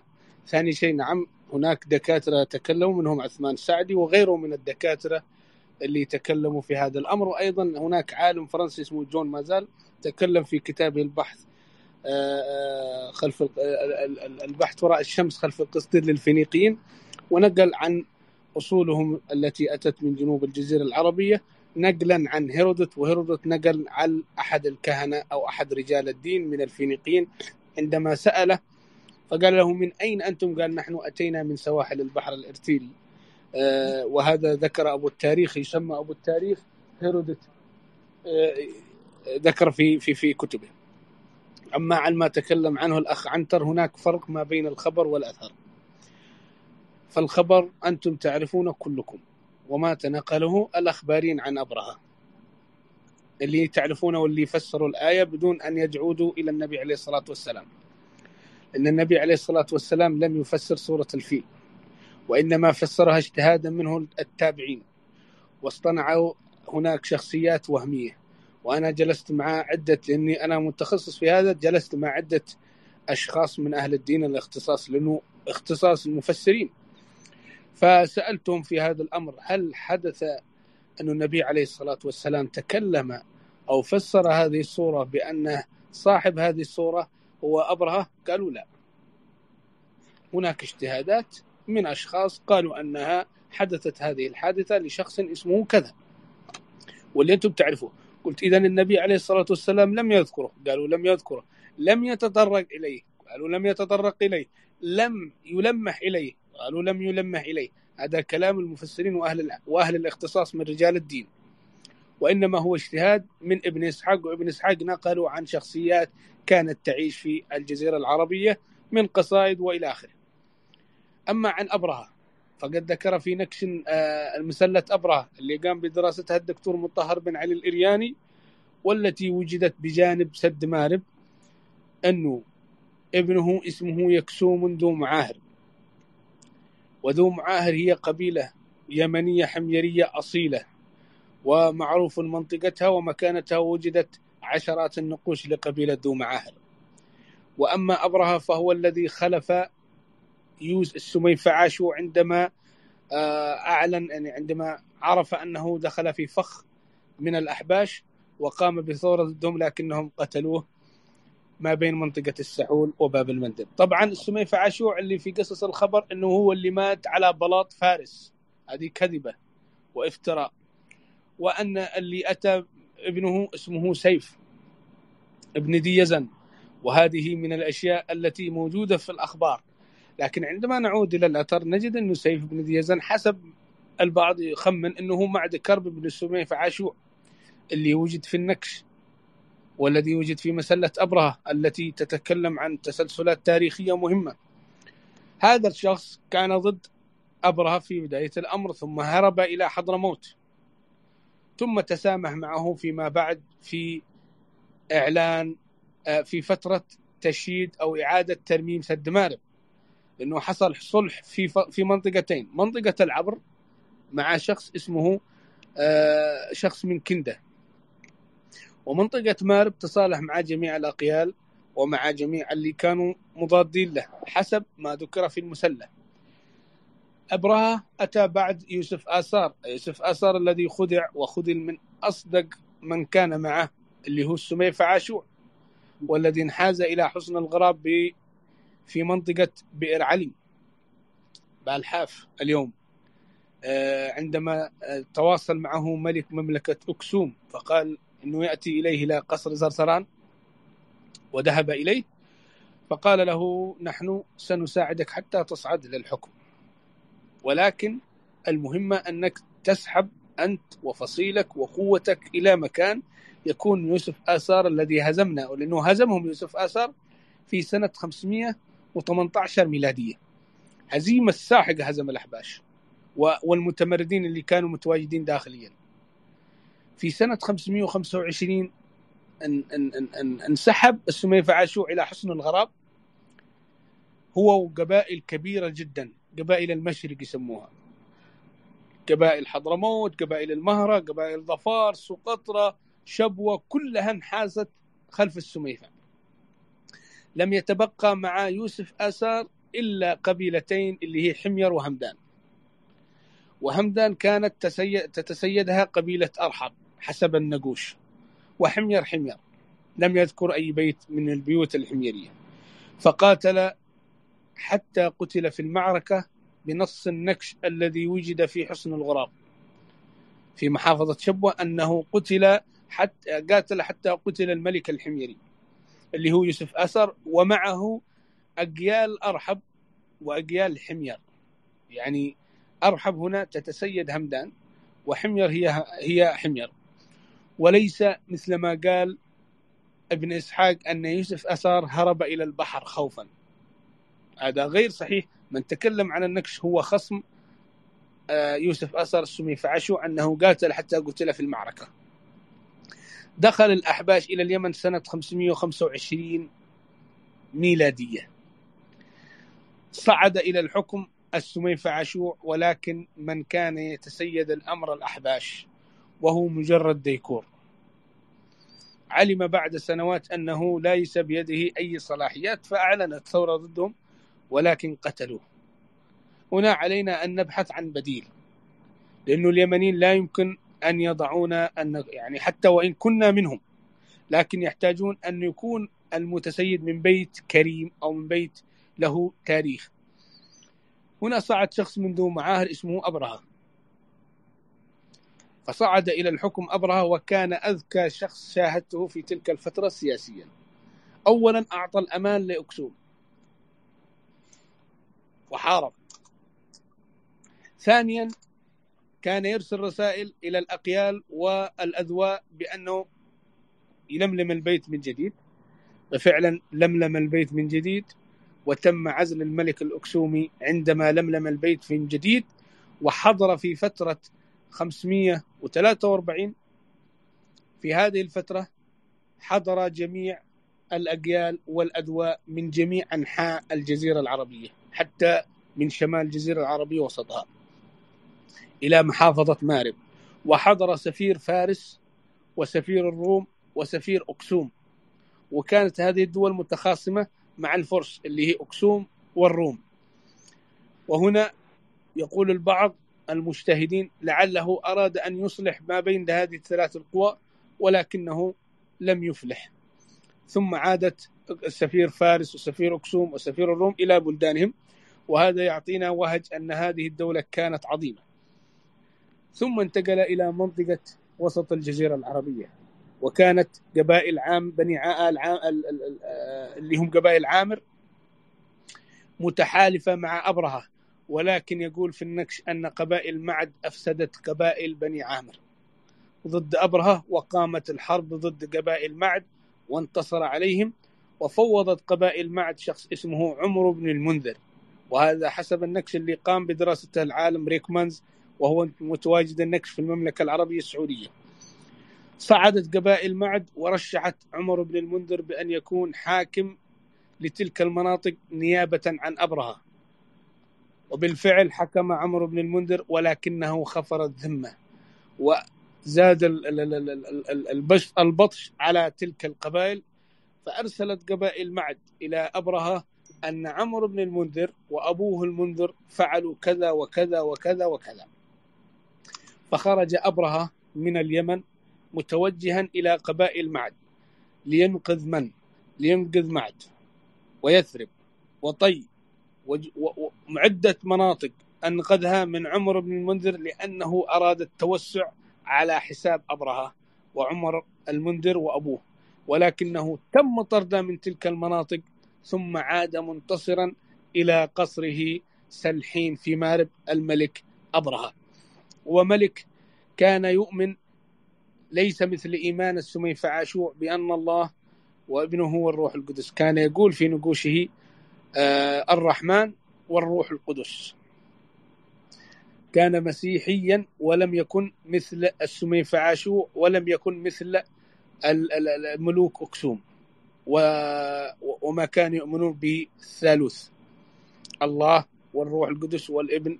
هذا ما وجدناه في أي نص نكشي لأبرهة. وجدنا أنه كان يؤمن بالرحمن وكان يؤمن بالروح القدس، أما الابن لم نجد له نصا حتى اللحظة لأبرهة. لكن السميفعاشوع وجدنا له نص يتكلم عن الله والابن والروح القدس. كان مذهبه كمذهب مملكة أكسوم ومذهب نصارى نجران. فأبرهة بين لنا أنه من قبيلة ذو معاهد، بين لنا أنه كان ملكا ليس ثالوثي، بين لنا نكشه الذي في مارب وأنه أعاد ترميم سد مارب، بين لنا أن الجميع التف حوله ووقف حوله، سواء في جنوب في وسط في شمال الجزيرة العربية. بين لنا أن الكل ممتن له. لم يذكر أي شخص في تلك الفترة الزمنية أنه كان ضده إلا في بداية الأمر أو في بداية صعوده، لأن كل صعود ملك يكون هناك معارضين، ولكن بعد استمرار هذا الملك يصبح الكل أو الأغلبية متضامنين معه، وهناك مجموعة من المستفيدين الذين يقفون ضده. أيضا تتكلم النقوش عن هذا الملك أبرهة أنه آخر نص نكشي كان سنة 553-555 ميلادية، وميلاد النبي عليه الصلاة والسلام حسب النصوص اللي ذكروها الأخبار أنه سنة 570 في هذه الفترة. فالفترة ما بين آخر نكش الأبرهة للحظة هذه 20 سنة. وأيضا من الأشياء المبغضة الذي لم نجد لها نصا أن أبرهة تزوج زوجة السميفعاشوع وتربى يوسف آثار في بيته، وهذا خطأ فادح، لأنه السميفعاشوع وتربى سيف بن يزن في بيته. خطأ فادح، لأن السميفعاشوع في تلك الفترة كان عمره يتجاوز 80 عاما، وسيف أو معد كرب كان عمره يتجاوز 30 عاما حسب النصوص التي وجدت وحسب الفترة الزمنية، لأن في نصوص لسميفعاشوع تعود إلى ما قبل معدي كرب يعفر اللي قبل يوسف آثار، وتعود إلى عهد مرثد الينوف. نصوص للسميفعاشوع اليزني وأبوه شارحبيل يكمل وأخوانه وأعمامه. فتم تصنيف الفترة الزمنية وقالوا لقد تجاوز في سنة 535 80 عام أو 70 عاما، فزوجته بتكون مقاربة له في هذه الفترة. ومعد كرب ذكر في سنة 518 وعمره كان شابا، وكان يقاتل مع والده سيف ذي يزن أو معد كرب، كان يقاتل مع والده في جيش يوسف آثار ضد الأحباش وضد المتمردين في ظفار ينيم عاصمة المملكة الحميرية، وفي منطقة الأشاعر في تهامة وفي نجران. فالنصوص النكشية أو النقوش تثبت أنه كان معد كرب ابن السميفعاشوع يتجاوز 30 سنة بل 40 سنة عندما صعد أبرهة إلى الحكم. هناك إخطاءات من ابن إسحاق وجماعته، لا ندري لماذا الإسقاطات، هل هو سياسيا، هل هو لا نعلم، لأنه في هناك سياسة بدأت في العصر الأموي العباسي تنال من التاريخ اليمني من أجل ألا يستعيدوا ماضيهم وحضارتهم من جديد ويعودوا إلى الحكم للمنطقة بأكملها، فتم تشويهها. أيضا دخول الفرس إلى اليمن وإنقاذ اليمن من الأحباش. الأحباش تريليون مرة كلمنا. الأحباش هم قبائل يمنية هاجروا من اليمن في القرن العاشر والتاسع بل قبل الميلاد إلى القرن الأفريقي، وشكلوا حلف اسمه حبشة، أي امتزجت اختلطت، وهو حلف من قبائل عدة، وسمي حلف الأحابيش أو حلف الحبشة أو حلف الحبشة، وبهذا الاسم أخذوه، وهو اسم عربي يمني أصيل. الفرس تم التساؤل والتواصل مع الإيرانيين والإخوة العراقيين. هل وجد نصا صريحا يتكلم عن دخول الفرس إلى اليمن؟ قالوا لا يوجد أي نص تاريخي أثري يتكلم على ذلك، وإنما ما وجد في كتب الأخبار. وأما في كتبنا الآثرية والنقوش الأثرية لا وجود لتدخل فارسي إلى اليمن أبدا.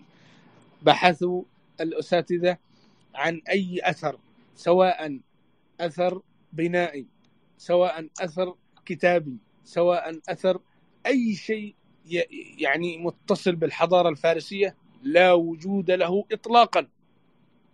نحن عندما دخلنا الشام وضعنا بصمتنا، عندما دخلنا العراق وضعنا بصمتنا، عندما دخلنا مصر وضعنا بصمتنا، عندما دخلنا القرن الأفريقي وضعنا بصمتنا. وين بصمة الفرس في اليمن؟ لا وجود لها. يتكلمون عن الأبناء وجدوا في نكش شاعر أوتر قام بدراسته الدكتور مطهر بن علي الإرياني، يتكلم عن قبيلة الأبناء الأعرابية التي كانت مساكنها بجانب حاشد الهمدانية، وكانت تقاتل مع الملك شاعر أوتر ملك سبا وذريدان قبل بعثة النبي عليه الصلاة والسلام ب400 سنة. فانظروا، قبيلة الأبناء قبيلة يمنية أصيلة صميمة موجودة في نقوشنا الأثرية القديمة، درسها الدكتور مطهر بن علي الإرياني. ولكن في بداية الفترة الزمنية كانت أراضي الأبناء أراضي جميلة وأراضي يعني استراتيجية، فأرادوا أن ينسبوهم إلى شخصيات دخيلة على اليمن من أجل أن يأخذوا أراضيهم. وهذا حدث في العصر العباسي والعصر الأموي، حيث نسبوا الأبناء إلى أنساب ليست أنسابهم من أجل أن يأخذوا أراضيهم، وبدأت هذه التسلسلات حتى وصلتنا. وللأسف انطلت على أساتذتنا الأخباريين اللي هم الشوام بن سعيد الحميري الهمداني هذه الخديعة الكبرى، لأنهم لم يكتشفوا النصوص التي اكتشفت لاحقا في فترة الخمسينات والستينات والسبعينات والثمانينات من أساتذتنا المختصين في هيئة الآثار والمتاحف اليمنية.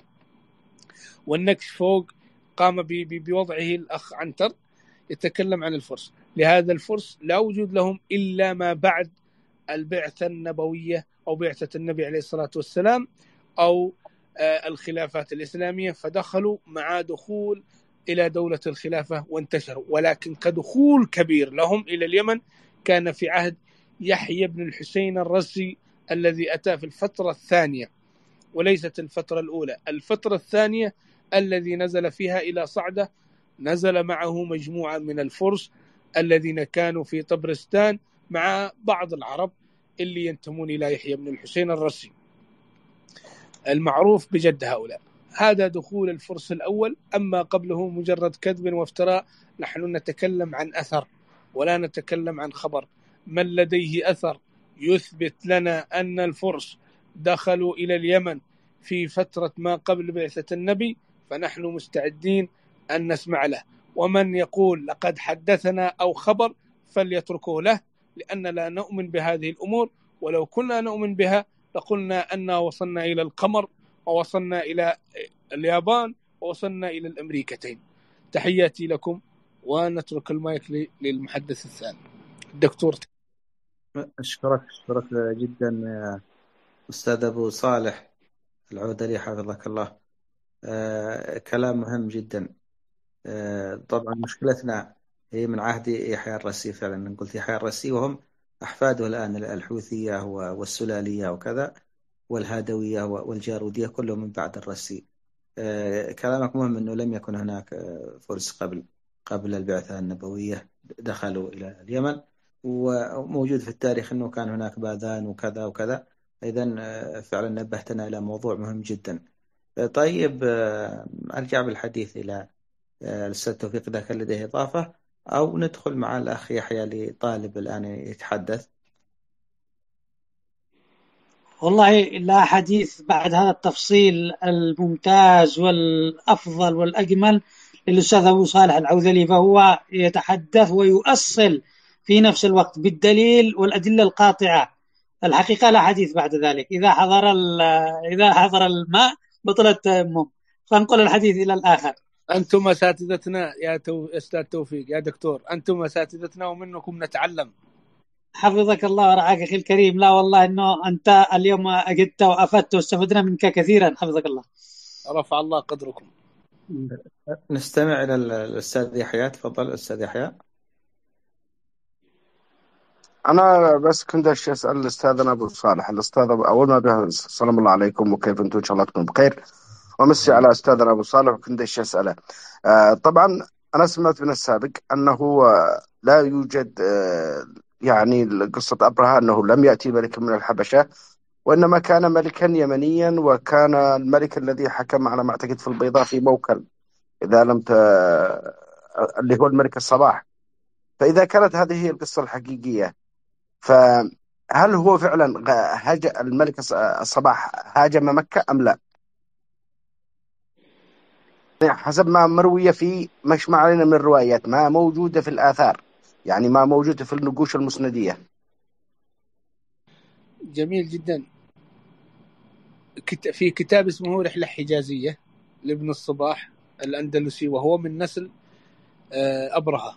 هو يتكلم قال أنا من نسل أبرهة، هو جدي يقسوم ابن أبرهة آل الصباح، وقبيلة الصباح هذه في رداع، وذكرت في نقوش المسندية أنهم أقيال منطقة في رداع. فيتكلم صاحب رحلة حجازية عن أجداده وعن الصباح، لكن ما وجد في النص الأثري لا وجود لأي اعتداء من الملك أبرهة على الكعبة.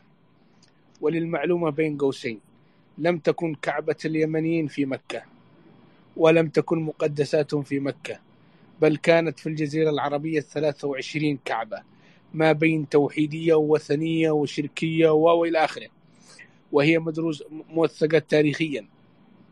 كعبة في نجران، وكعبة في الجوف، وكعبة في مارب، وكعبة في ريام، وكعبة في شبوة، وكعبة، يعني عدة كعبات كانت متواجدة حسب الديانات التي كانوا يحجون إليها، سواء وثنية توحيدية أيا كانت.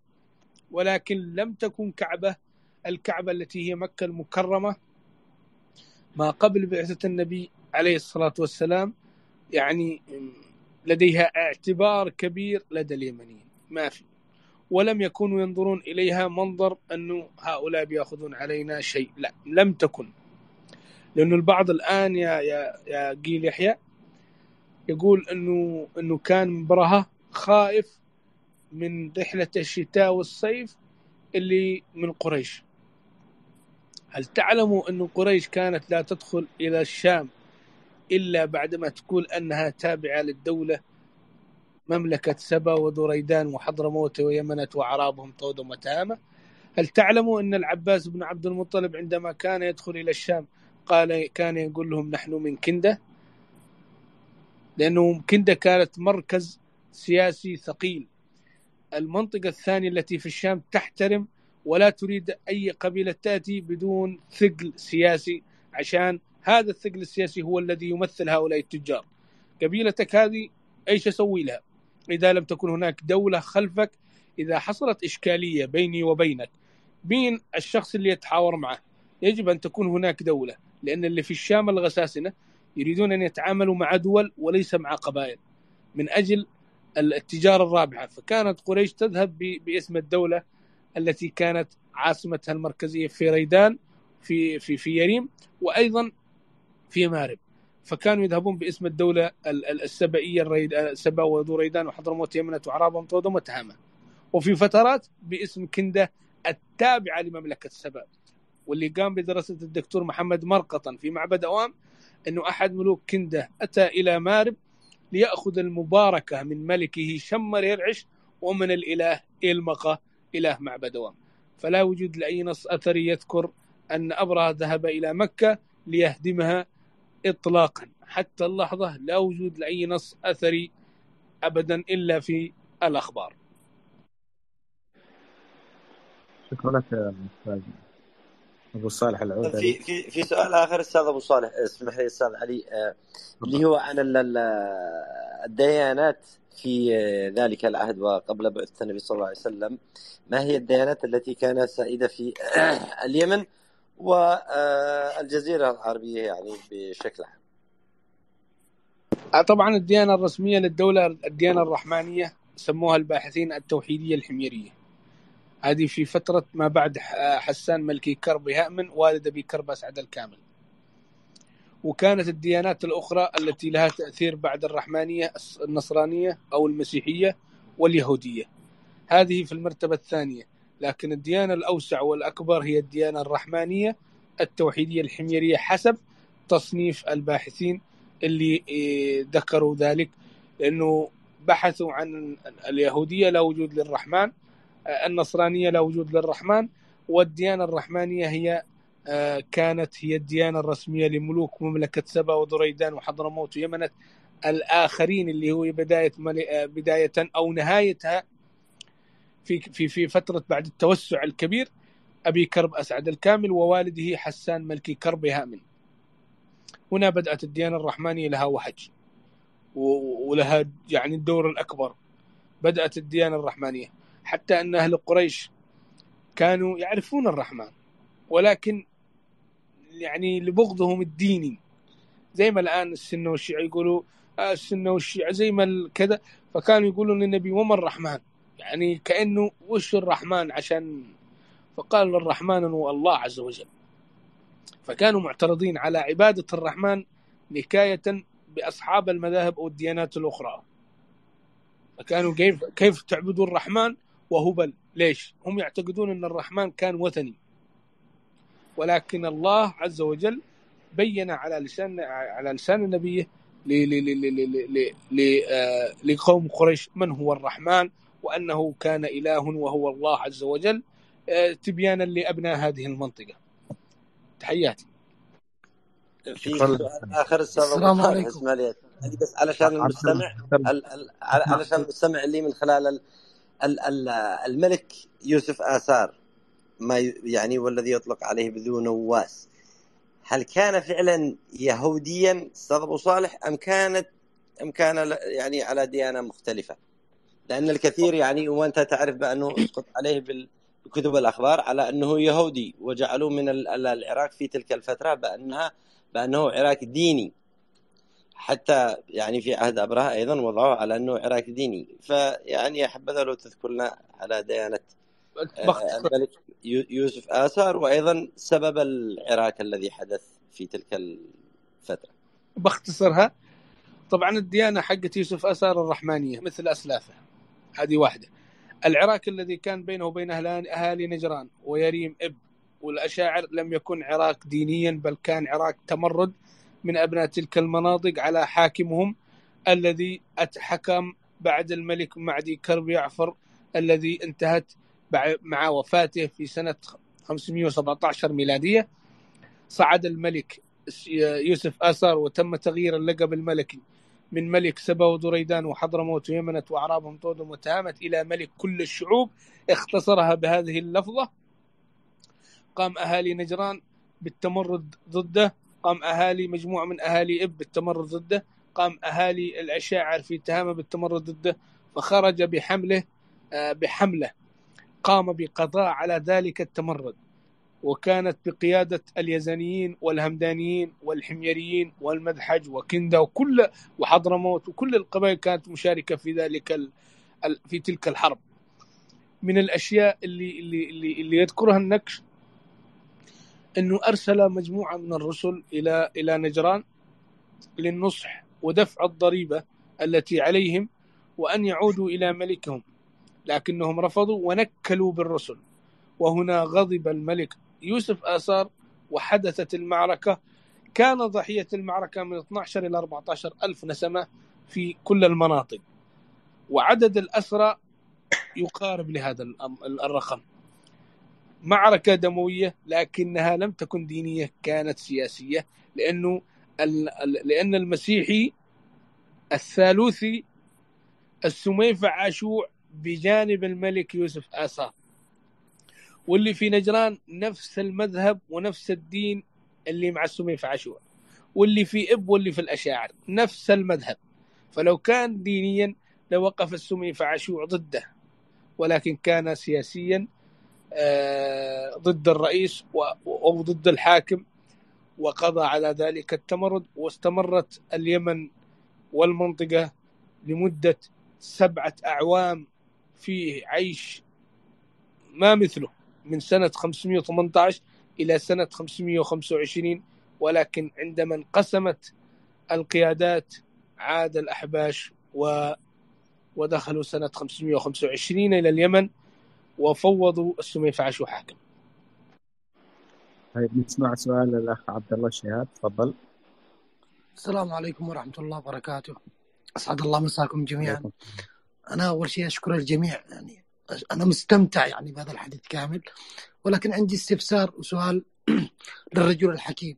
ما يذكر يعني في السنة، وما يذكر ما درسناه كلنا، أن الرسول صلى الله عليه وسلم أرسل رسالة إلى باذان الذي كان حاكم الفرس في اليمن كما يقال يعني، أو أيضا قصة أن الرسول صلى الله عليه وسلم أرسل إلى الفرس، فهم أرسل إلى باذان يرسل له رجلين يأتوا بالرسول. يعني ممكن تختصر لنا بس تفهم لنا النقطة هذه لو سمحت؟ طبعا هذه من الأمور التي أيضا تكلموا فيها، لكن هناك كتاب للدكتور يوسف محمد عبد الله ومطهر بن علي الإرياني والعمري، أعتقد أنه كتاب صفة بلاد اليمن، تكلم على النبي عليه الصلاة والسلام أنه أرسل إلى 38 قيل من أقيال اليمن، ولم يذكر فيها باذان إطلاقا. باذان شخصية اختلف وين مات. هناك رواية تقول أن باذان مات في شرق الجزيرة العربية، وأن باذان مات في إيران، أن باذان كان ابنه أحد قيادات العسكرية في معركة القادسية من الجانب الفارسي. يعني أشياء كثيرة اختلفت في هذا الموضوع. أيضا الروايات التي ادعت أن باذان كانت في صنعاء لم تكن قوية جدا. الرسول الذي أرسله الملك الفارسي إلى اليمن ثم إلى النبي ليمده ليمطوه أو ليجلبوه بالقوة، هذه رواية ركيكة تستهين بالعرب أو تستهين بأبناء هذه المنطقة. نحن لا نؤمن بمثل هذه الروايات الركيكة، نريد روايات قوية، لأنه باذان ما فيش له أي تأثير في الحضارة اليمنية ولا للي أتى فيما بعده. يعني حتى عبهلة الذي ثار عليهم تزوج منهم والحرس حقه منهم. بالله أحد يصدق هذه الرواية؟ يعني أنا ثرنا على البريطانيين، تزوجت بريطانية والحرس حقوقي بريطانيين، حد بيصدق؟ ما حد بيصدق. ثرنا على الإمامة، تزوجنا من الإمامة حرسي أولاد الإمام، أحد يصدق هذه الرواية؟ لا. يقول كيف يثور عليهم ويتزوج منهم وحرس منهم؟ هذه عبهلة. قالوا أنه ثار على الفرس على هذا الشخصيات، وأن تزوج زوج منهم، وأن الحراسة المقربة من الفرس. طبعا هذه من الروايات اللي اختلقها سيف بن عمرو التميمي، وهو أحد المفلسين وأحد الذين يكتبون التاريخ بإفلاس كبير، وهو صاحب رواية لم يبق من كنده إلا 7.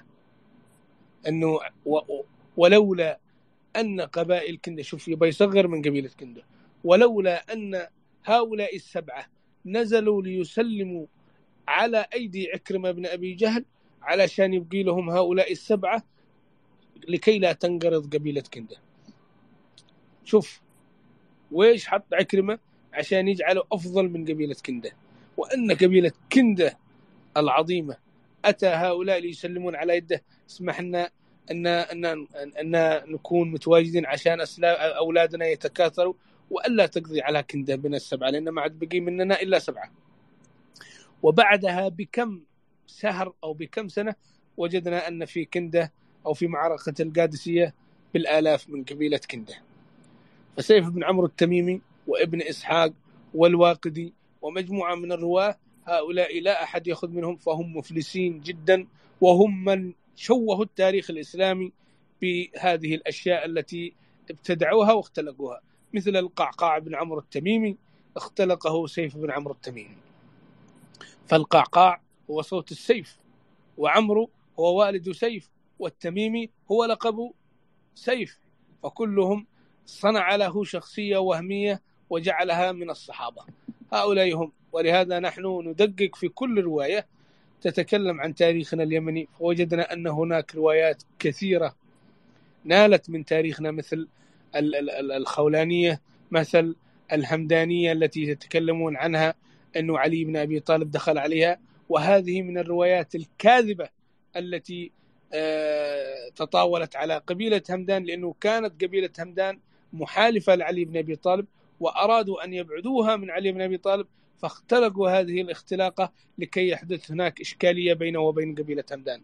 هذه الروايات أصبحت قديمة، أصبحت ركيكة، أصبحت عندما نقرأها ننظر إليها يعني هؤلاء الأخبارين عندما كانوا يحدثون الناس بأي وجه كانوا يحدثوهم، بأي شيء كانوا يحدثوهم، يعني أنا أستغرب.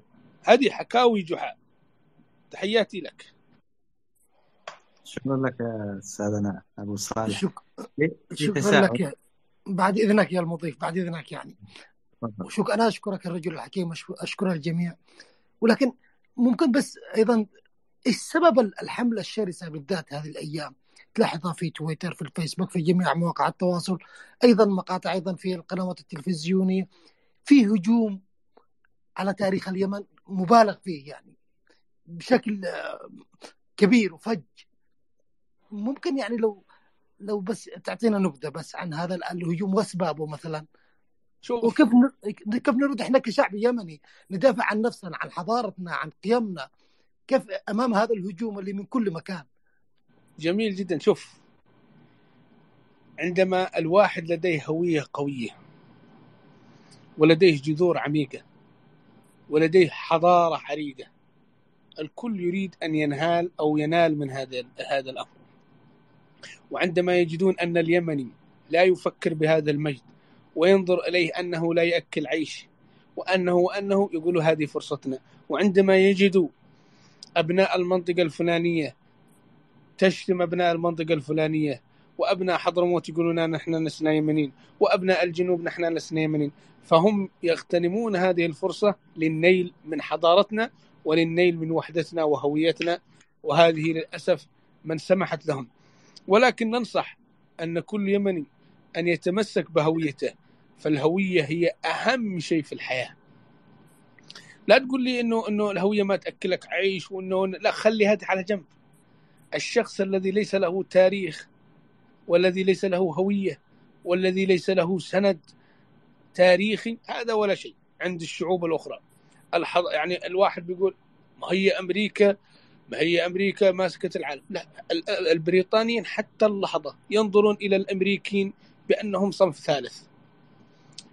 البريطانيين ينظرون إلى الشعوب التي أتت لاحقا مثل أستراليا، مثل الأمريكتين، ينظرون إليهم وهم بهذا الوهج، وينظرون إلى كندا وهي بهذا الوهج بأنهم صنف ثالث، ولا يرتقوا بأن يكونوا مثل البريطانيين في التاريخ ولا في المجد ولا في الحضارة. حتى الفرنسيين ينظرون مثل النظرة الذي ينظرها البريطاني إلى أمريكا وإلى غيرها. حتى الصراع ما بين روسيا والفرنسيين وصل إلى الحد أن الكل يتفاخر في تاريخه ومن هو الأقدم. فعندما تكون الدولة ليس لها جذور عميقة تروح مع أول إعصار. فاليمن لم يستطيع أحد ولن يستطيع أي أحد، لأنها جذورها في أعماق الأرض وجبال شامخة لا أحد يستطيع أن يزعزعها. أما اللي حدث اليوم فهم يحدثون بسبب تفرقنا وتشتتنا داخليا، ولهذا يقومون بهذه الأعمال. نصيحة: تمسكوا في هويتكم وفي تاريخكم، ولا تدعموا الفعاصيس، لأنه عندنا في اليمن مجموعة من الشخصيات اللي مسوي لها قنوات في اليوتيوب، مسوي لها حسابات في تويتر: نحن ليس عرب، نحن ويتملقون. هؤلاء لا تدعموهمش. هؤلاء في يوم من الأيام بينظرون إليهم الناس كأنهم مؤثرين، وأنهم لا. مثل هذه الأخت اللي كاتبة في تويتر في اليوتيوب، أرسلوها لي قالوا: شوف هذه الأخت. قلت: هذه أخذت المعلومات من الدكان اللي تحت عند بيتهم، ما أخذته من أهل الاختصاص. لازم هؤلاء لا تشهرهم ولا تنشروا لهم. شخص يستند على الأدلة الأركولوجية ويذكر لكم الأساتذة مع المصدر مع هذا استندوا عليه، لكن شخص يعطيكم قال حدثنا ولا قصة كذا هذا اتركوه. والله نصيحة لكل شخص يريد أن يعرف تاريخنا، يعني خذوه من الشخصيات. شوفوا الأخ والدكتور توفيق السامي عندما تكلم ووضع لكم مصادر، وضع لكم بالتسلسل. هؤلاء الأساتذة المختصين. لكن إذا جبت واحد أخباري وطلع لك فوق، ولا واحد ما هوش بس يريد أن يدخل في التاريخ، شوفوا كيف سرده. فرق شاسع ما بين سرده وما بين المتخصص. فاليمنيين لا تشهروا أمثال هؤلاء. هذه نصيحة. ونحن لا تخافوا من الناحية الأثرية، نحن عارفين تاريخنا ومحافظين عليه. والله لن يستطيعوا تزوير تاريخ اليمني إطلاقا ولو اجتمعوا كل أساتذتهم، لأن لدينا الحجة ولدينا كل ما هو يعطينا أن اليمن بلد عريق وعظيم، وأنه منبع وأصل وفصل العرب. لدينا كل هذه الأدلة، ولكن لا نتكلم فيها. خليناها وقت ما يحدث نحن جاهزين. تحياتي لك أخ عبد الله. وهذا يا أستاذ أبو صالح إضافة إلى كلامك هذا الشيء أنا قلته من قبل، لكن نكررها دام البث يعني عبر الإذاعة. وهذه هي من حكمة أجدادنا الذين دونوا تاريخهم يعني ونقشوه على الحجارة وعلى الجبال والسهول، يعني ما تركوا موضع إلا وهم نقشوا ذلك التاريخ، وكأنهم يعلمون بأنه سيأتي أقوام يطعنون في تاريخهم. ولذلك يعني علينا أن يعني مثل ما قال الأستاذ أبو صالح أن نأخذ الدلائل التي تركها والآثار التي تركها أجدادنا القدامى. وأنا دائما أقول رحمة الله عليهم لا يهمني على أي ديانة كانوا، لأنهم دافعوا على أنفسهم أحياء ودافعوا على أنفسهم وعلينا وهم أموات. أنا موجه السلام، اتفضل.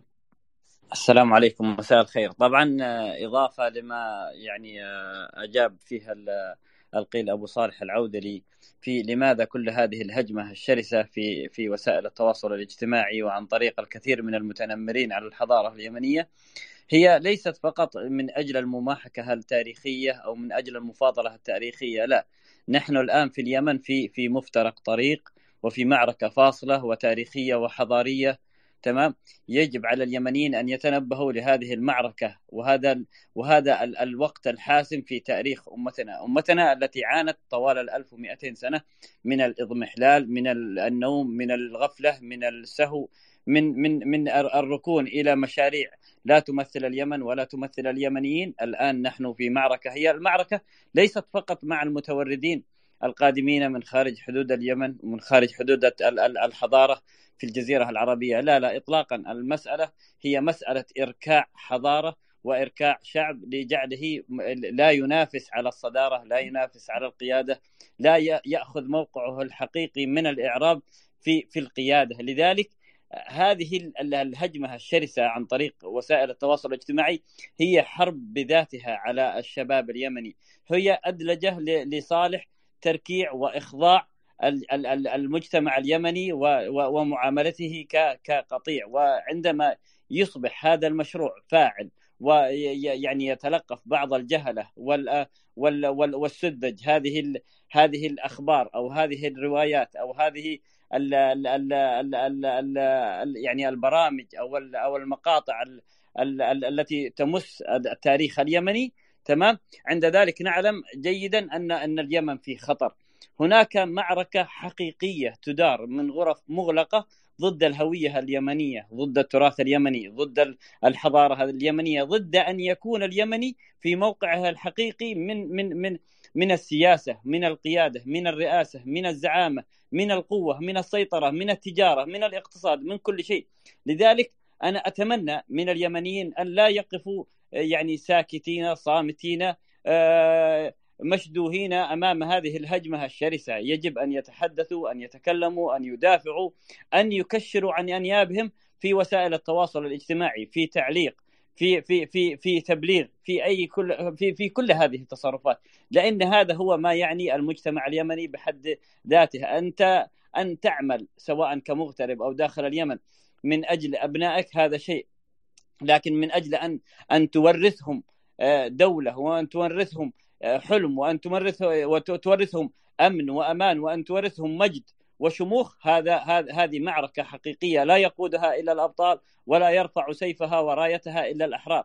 لذلك أنا أتمنى من كل الموجودين ومن كل المستمعين أن يذهب إلى هذه التواصل، لا يتعالى على التيك توك ولا يتعالى على الانستغرام وأنه هذا تبع شباب صغير وتبع ناس يعني ناس هامشيين. لا إطلاقا. من هناك يأتي الخلل، ومن هناك تدار المعركة الذي فيها تجيش أبناءنا ضدنا، ضد الرجل الحكيم، وضد عنتر، وضد كل من يحمل راية الحضارة والأمة اليمنية.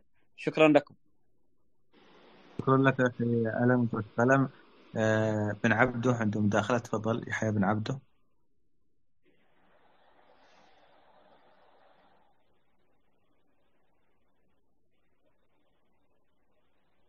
بن عبده يحيى انتهى. السلام عليكم ورحمة الله وبركاته. مساكم الله بالخير. عندي مداخلة وعندي سؤال. المداخلة إنه ممكن يا جماعة الهجمة الشرسة هذه سيف ذو حدين. السيف ذو حدين إنه العالم اللي فاهمة واللي تفهم واللي تدرس واللي تقرأ، لما تيجي تقرأ عن الموضوع بيتضح لها إنه كلامهم كله عبارة عن بقبقة وعلى سرق في التاريخ، ويعرفوا إنه أصلا وغصب عنهم مو برضاهم. السيف الثاني والحد الثاني بيكون الناس اللي ما تفهم وتحب تتابع بس بيقول لا والله إحنا، ويصير هذه هجمة فهي يعني في صالحنا وفي نفس الوقت مو في صالحنا. أما سؤالي لأبو صالح، اليونسف أمس أو قبل أمس تقول إن الجنبي أصلها عماني والبن أصله سعودي. إذا معكم تواصل مع الدكتور بحاح، يعني جماعة هذا سرق عيني عينك. إذا القهوة طلعت سعودية والجنبي عمانية فإحنا ما هو اللي باقي لنا. فجماعة حاولوا تتكلموا مع الدكتور، لأنكم تتكلموا مع ناس. ليش يعني هذه المغالطات حتى وصلت لليونسف يبغوا يسرقون هذه الثنتين وهي معروفة وجدا جدا جدا، يعني ما يحتاج إن الواحد يتكلم فيها. ومشكور يعني. شكرا. أول شيء ما أدري هل هي وثقت إلى اللحظة، لأنه ما يقدروا يوثقوها إلا إذا لديهم أدلة كبيرة. وأيضا هناك تخاذل من عندنا. هذا ما نصيحة يعني أقولها للجميع. لن يستطيع الأخوة في عمان أو الأخوة في المملكة العربية السعودية من وضع هذه الأمور إلا إذا كان تخاذل من عندنا من وزارة الثقافة اليمنية، لأنه وزارة الثقافة اليمنية على طول هيئة أو اليونسكو تواصل مع اليمنيين حول هذه الأمور، لأنه حدثت في أمور أخرى عندما تكلموا عن الفنون، عندما تكلموا تواصلوا مع جهات عدة. هل فعلا هل لديكم الأدلة، هل لديكم كذا، هل لديكم كذا. فأعتقد إذا ثبت فهناك تخاذل من وزارة الثقافة اليمنية ومن اليونسكو من جميح. وأتمنى أنكم تسألوه محمد جميح، تسألوه هو شخصيا، لأنه هو المسؤول في اليونسكو. لكن لم يصل لي حتى اللحظة أنها ثبتت هذه الأمور، وإنما سمعناها من تويتر. ما فيش كلام رسمي حتى اللحظة. شكرا أستاذ صالح. ربما أنها جت نبض يا أستاذ أبو صالح. هو أصلا مش موضوع هذا. شوفوا موضوعنا واضح في العنوان فوق. أسمع مداخلة يحيى الجماعي على أساس إن إحنا بنختم بعدها. شكرا لك. تفضل.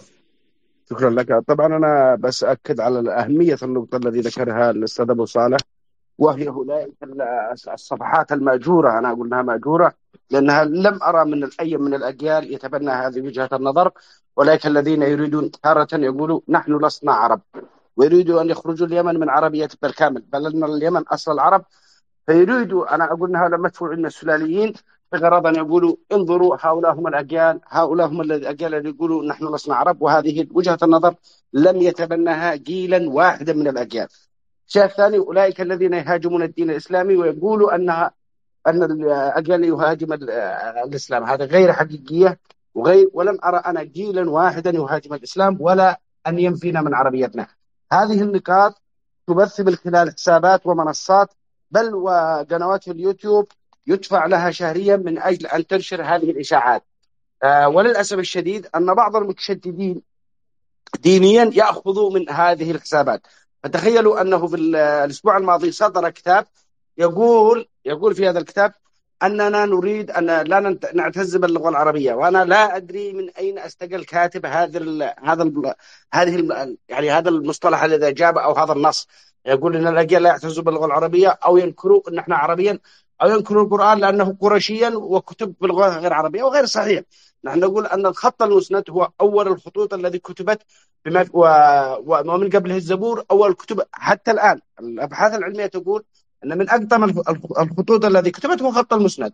نفتخر بخط المسند، لا يعني بأي حال من الأحوال أننا لا نفتخر بالعربية. العربية أتت تطور طبيعي للغات اليمنية القديمة، وبالنسبة للدين الإسلامي هو جزء من الموروث الحضاري للأمة اليمنية، ولكن لا يعني أننا مسلم أنني أنكر كل التراكم الحضاري للأمم اليمنية القديمة. وهذا هو الخلط الذي يقع فيها البعض، لا أدري هل بإدراك أو بدون إدراك. عندما نتكلم عن الماضي وديانات الماضي، هو جزء من موروثنا الحضاري التاريخي. ليس معناه ذلك أن احنا سوف نعبد ما كان يعبده اليمنيين، رغم أن آباءنا وأجدادنا اليمنيون كانوا موحدين وكانوا يعبدوا رحمن ذي سماوي وهو إله السماء الذي وحتى عندما غابت عنهم رسالة السماء عبدوا الشمس. اليمنيين لم يعبدوا صنم، ولم يحصل هناك في اليمن انحطاط حضاري أو ثقافي. لذلك علينا، أنا أعتقد أنه نودنا أشكرنا إذاعة صعدة FM، وأتمنى منها أن تفرد حلقات لهذا الموضوع بالذات، أن اليمن هي أصل العربية، وأن اللغة العربية هي متجذرة في اليمن، وأنها أتت من اليمن أولا وأخيرا. أيضا أن الدين الإسلامي هو جزء من الهوية وليس كل الهوية، وأن نرفض بشكل تام وقاطع كل من يمس بديننا الإسلامي، وفي نفس الوقت نرفض أن من يمس بتاريخنا وحضارتنا ورموزنا الثقافية والحضارية، سواء كانوا مسلمين أو غير مسلمين، في الماضي السحيق، يعني في قبل 3000 قبل الميلاد و4000 و2000 سنة من الآن، هؤلاء جزء من موروثنا. ولو أتت وكانوا أباءنا موحدين، حتى عندما أتت الديانة اليهودية وكانت ديانة السماء عبدها تبعها أباءنا وأجدادنا، وعندما أتى الإسلام وكان رسالة السماء اتبعها أباءنا وأجدادنا. فما يدل على أن العقلية اليمنية كانت أكثر نضوجا وكانت أكثر عقلانية، ولا زالت أكثر عقلانية. وقد وصفها الرسول اليمني أنهم أهل الإيمان وأهل الحكمة وأهل الفكر. فلا يأتي اليوم واحد لا يفهم في التاريخ شيء ولا يفهم بالواقع شيء ويخرجنا عن عربيتنا ويخرجنا عن ديننا لأغراض تخطب السلاليين في المقام الأول والأخير. شاكرا لكم حسن استماعكم، وأشكر عقد مثل هذه الحلقات الذي هي تصب في الوعي الجمعي للأمة اليمنية. شكرا أخي يحيى، بارك الله فيك، أشكرك. استمع للدكتور محمد حامد. تفضل أستاذ دكتور. أسعد الله مساكم جميعا. شكرا كثيرا أولا أنه يعني على إقامة هذا يعني الندوة اللطيفة والجميلة. هو الدكتور محمد جميح شرح في صفحته قضية بس أنا حبيت أتدخل في هذا النقطة، قضية البن الخولاني والخنجر العماني، أنه في خصائص لكل منطقة، وكل بلد ممكن يسجل حسب الخصائص الموجودة عنده، تختلف حسب مثلا الخنجر حسب الصناعة والمادة والشكل وإلى آخره. يعني الخنجر العماني من الفضة غير الجنبية اليمنية التي تعتبر الرأس صيفاني والحكة البيت من الخشب، لا العماني غير. لذلك لكل على أساس أنه إحنا ما نمشيش في الموجة دون ما يكون في عندنا علم بالأشياء، أو أن إحنا يعني نقول في تقصير صحيح، لكن بس هذه النقطة. الشيء الآخر البن الخولاني، أن تعرف علي أنه خولان بن عامر في صعدة، وهي مناطق محددة للسعودية، وهو أيضا مزروع في الأماكن التي هي في الداخل السعودي، خولان بن عامر. وبالتالي البن الخولاني نسبة إلى خولان بن عامر، وليس يعني عندنا البن مزروع في آنس، في بني مطر، في حراز، في التفاحي وغيره من أنواع البن، وهذه مسجلة طبعا للجانب اليمني. الشيء الآخر يمكن حسب ما فهمت أنا من ما كتب الدكتور محمد جميح أن يكون هناك تسجيل مشترك للإرث الثقافي ما بين الدول، يعني ما هو إرث مشترك ممكن أن يسجل في اليونسكو. لكن شك الدكتور محمد بكل صراحة أنه أي تسجيل لأي يعني منتج ثقافي أو تاريخي أو حضاري هو عادة بحاجة إلى ملف يتم تجميعه من خلال خبراء أو لجنة تكلف، وهذا بحاجة إلى إنفاق وبحاجة إلى إمكانيات كبيرة ووقت طويل، وهذا للأسف غير موجود حاليا في اليمن نتيجة الحرب القائمة. لكن على الأقل نحافظ على قضية يعني خلونا نقول الآثار، وهي الأخطر الآن، الآثار التي يتم سرقتها ونهبها ويتم تجيير وتزييف التاريخ وفقا للآثار. أما أنا أتصور، ويعني أبو صالح ممكن يوافقني الرأي، أنه بالنسبة للنقوش التي وجدت على يعني الصخور والتي حفرت في الجبال، يعني أنا أعتبرها هي بمثابة ختم نحن كنا هنا، يعني هكذا، يعني بهذا المعنى أنه اليمنيين كانوا هنا والحضارة اليمنية امتدت إلى هنا، فلا قلق ولا خوف من هذه الناحية. ما أتى بعد ذلك هي مجرد يعني خلونا نقول دويلات طارئة تحت مسميات مختلفة أيا كانت، لكن لا تستطيع أن تكون هي المرجع أو تكون هي الأم مهما عملت. في الأخير الحضارة اليمنية مسجلة وموثقة في إطار الحضارات الأخرى، سواء كانت الصينية أو الفينيقية أو اليونانية، وذكرها كثير من العلماء والمؤرخين. لا يستطيع يعني من يحاول أن يشتروا تاريخ أو يشتروا جذور أن ينزعوا جذور اليمنيين مهما حصل. تحياتي لكم، شكرا كثيرا لأبو صالح، شكرا كثيرا لك يا أخ علي، ولكل من شارك في هذه الندوة اللطيفة والجميلة. تحياتي لكم جميعا. شكرا جزيلا لك دكتور محمد، وبك سنختم هذه المساحة لأن مساحتنا محدودة بساعتين، كملنا ساعتين. دقيقة أنا رافع يدي يا مستر. أول شيء أبو صالح يقول لك نختم. أشكركم، أشكر الرجل الحكيم أبو صالح العودلي، وأشكر عنتر، وأشكر الأستاذ توفيق ويحيى والدكتور محمد. أشكركم جميعا، وإن شاء الله نلتقي في مساحة قادمة بإذن الله تعالى. إلى اللقاء.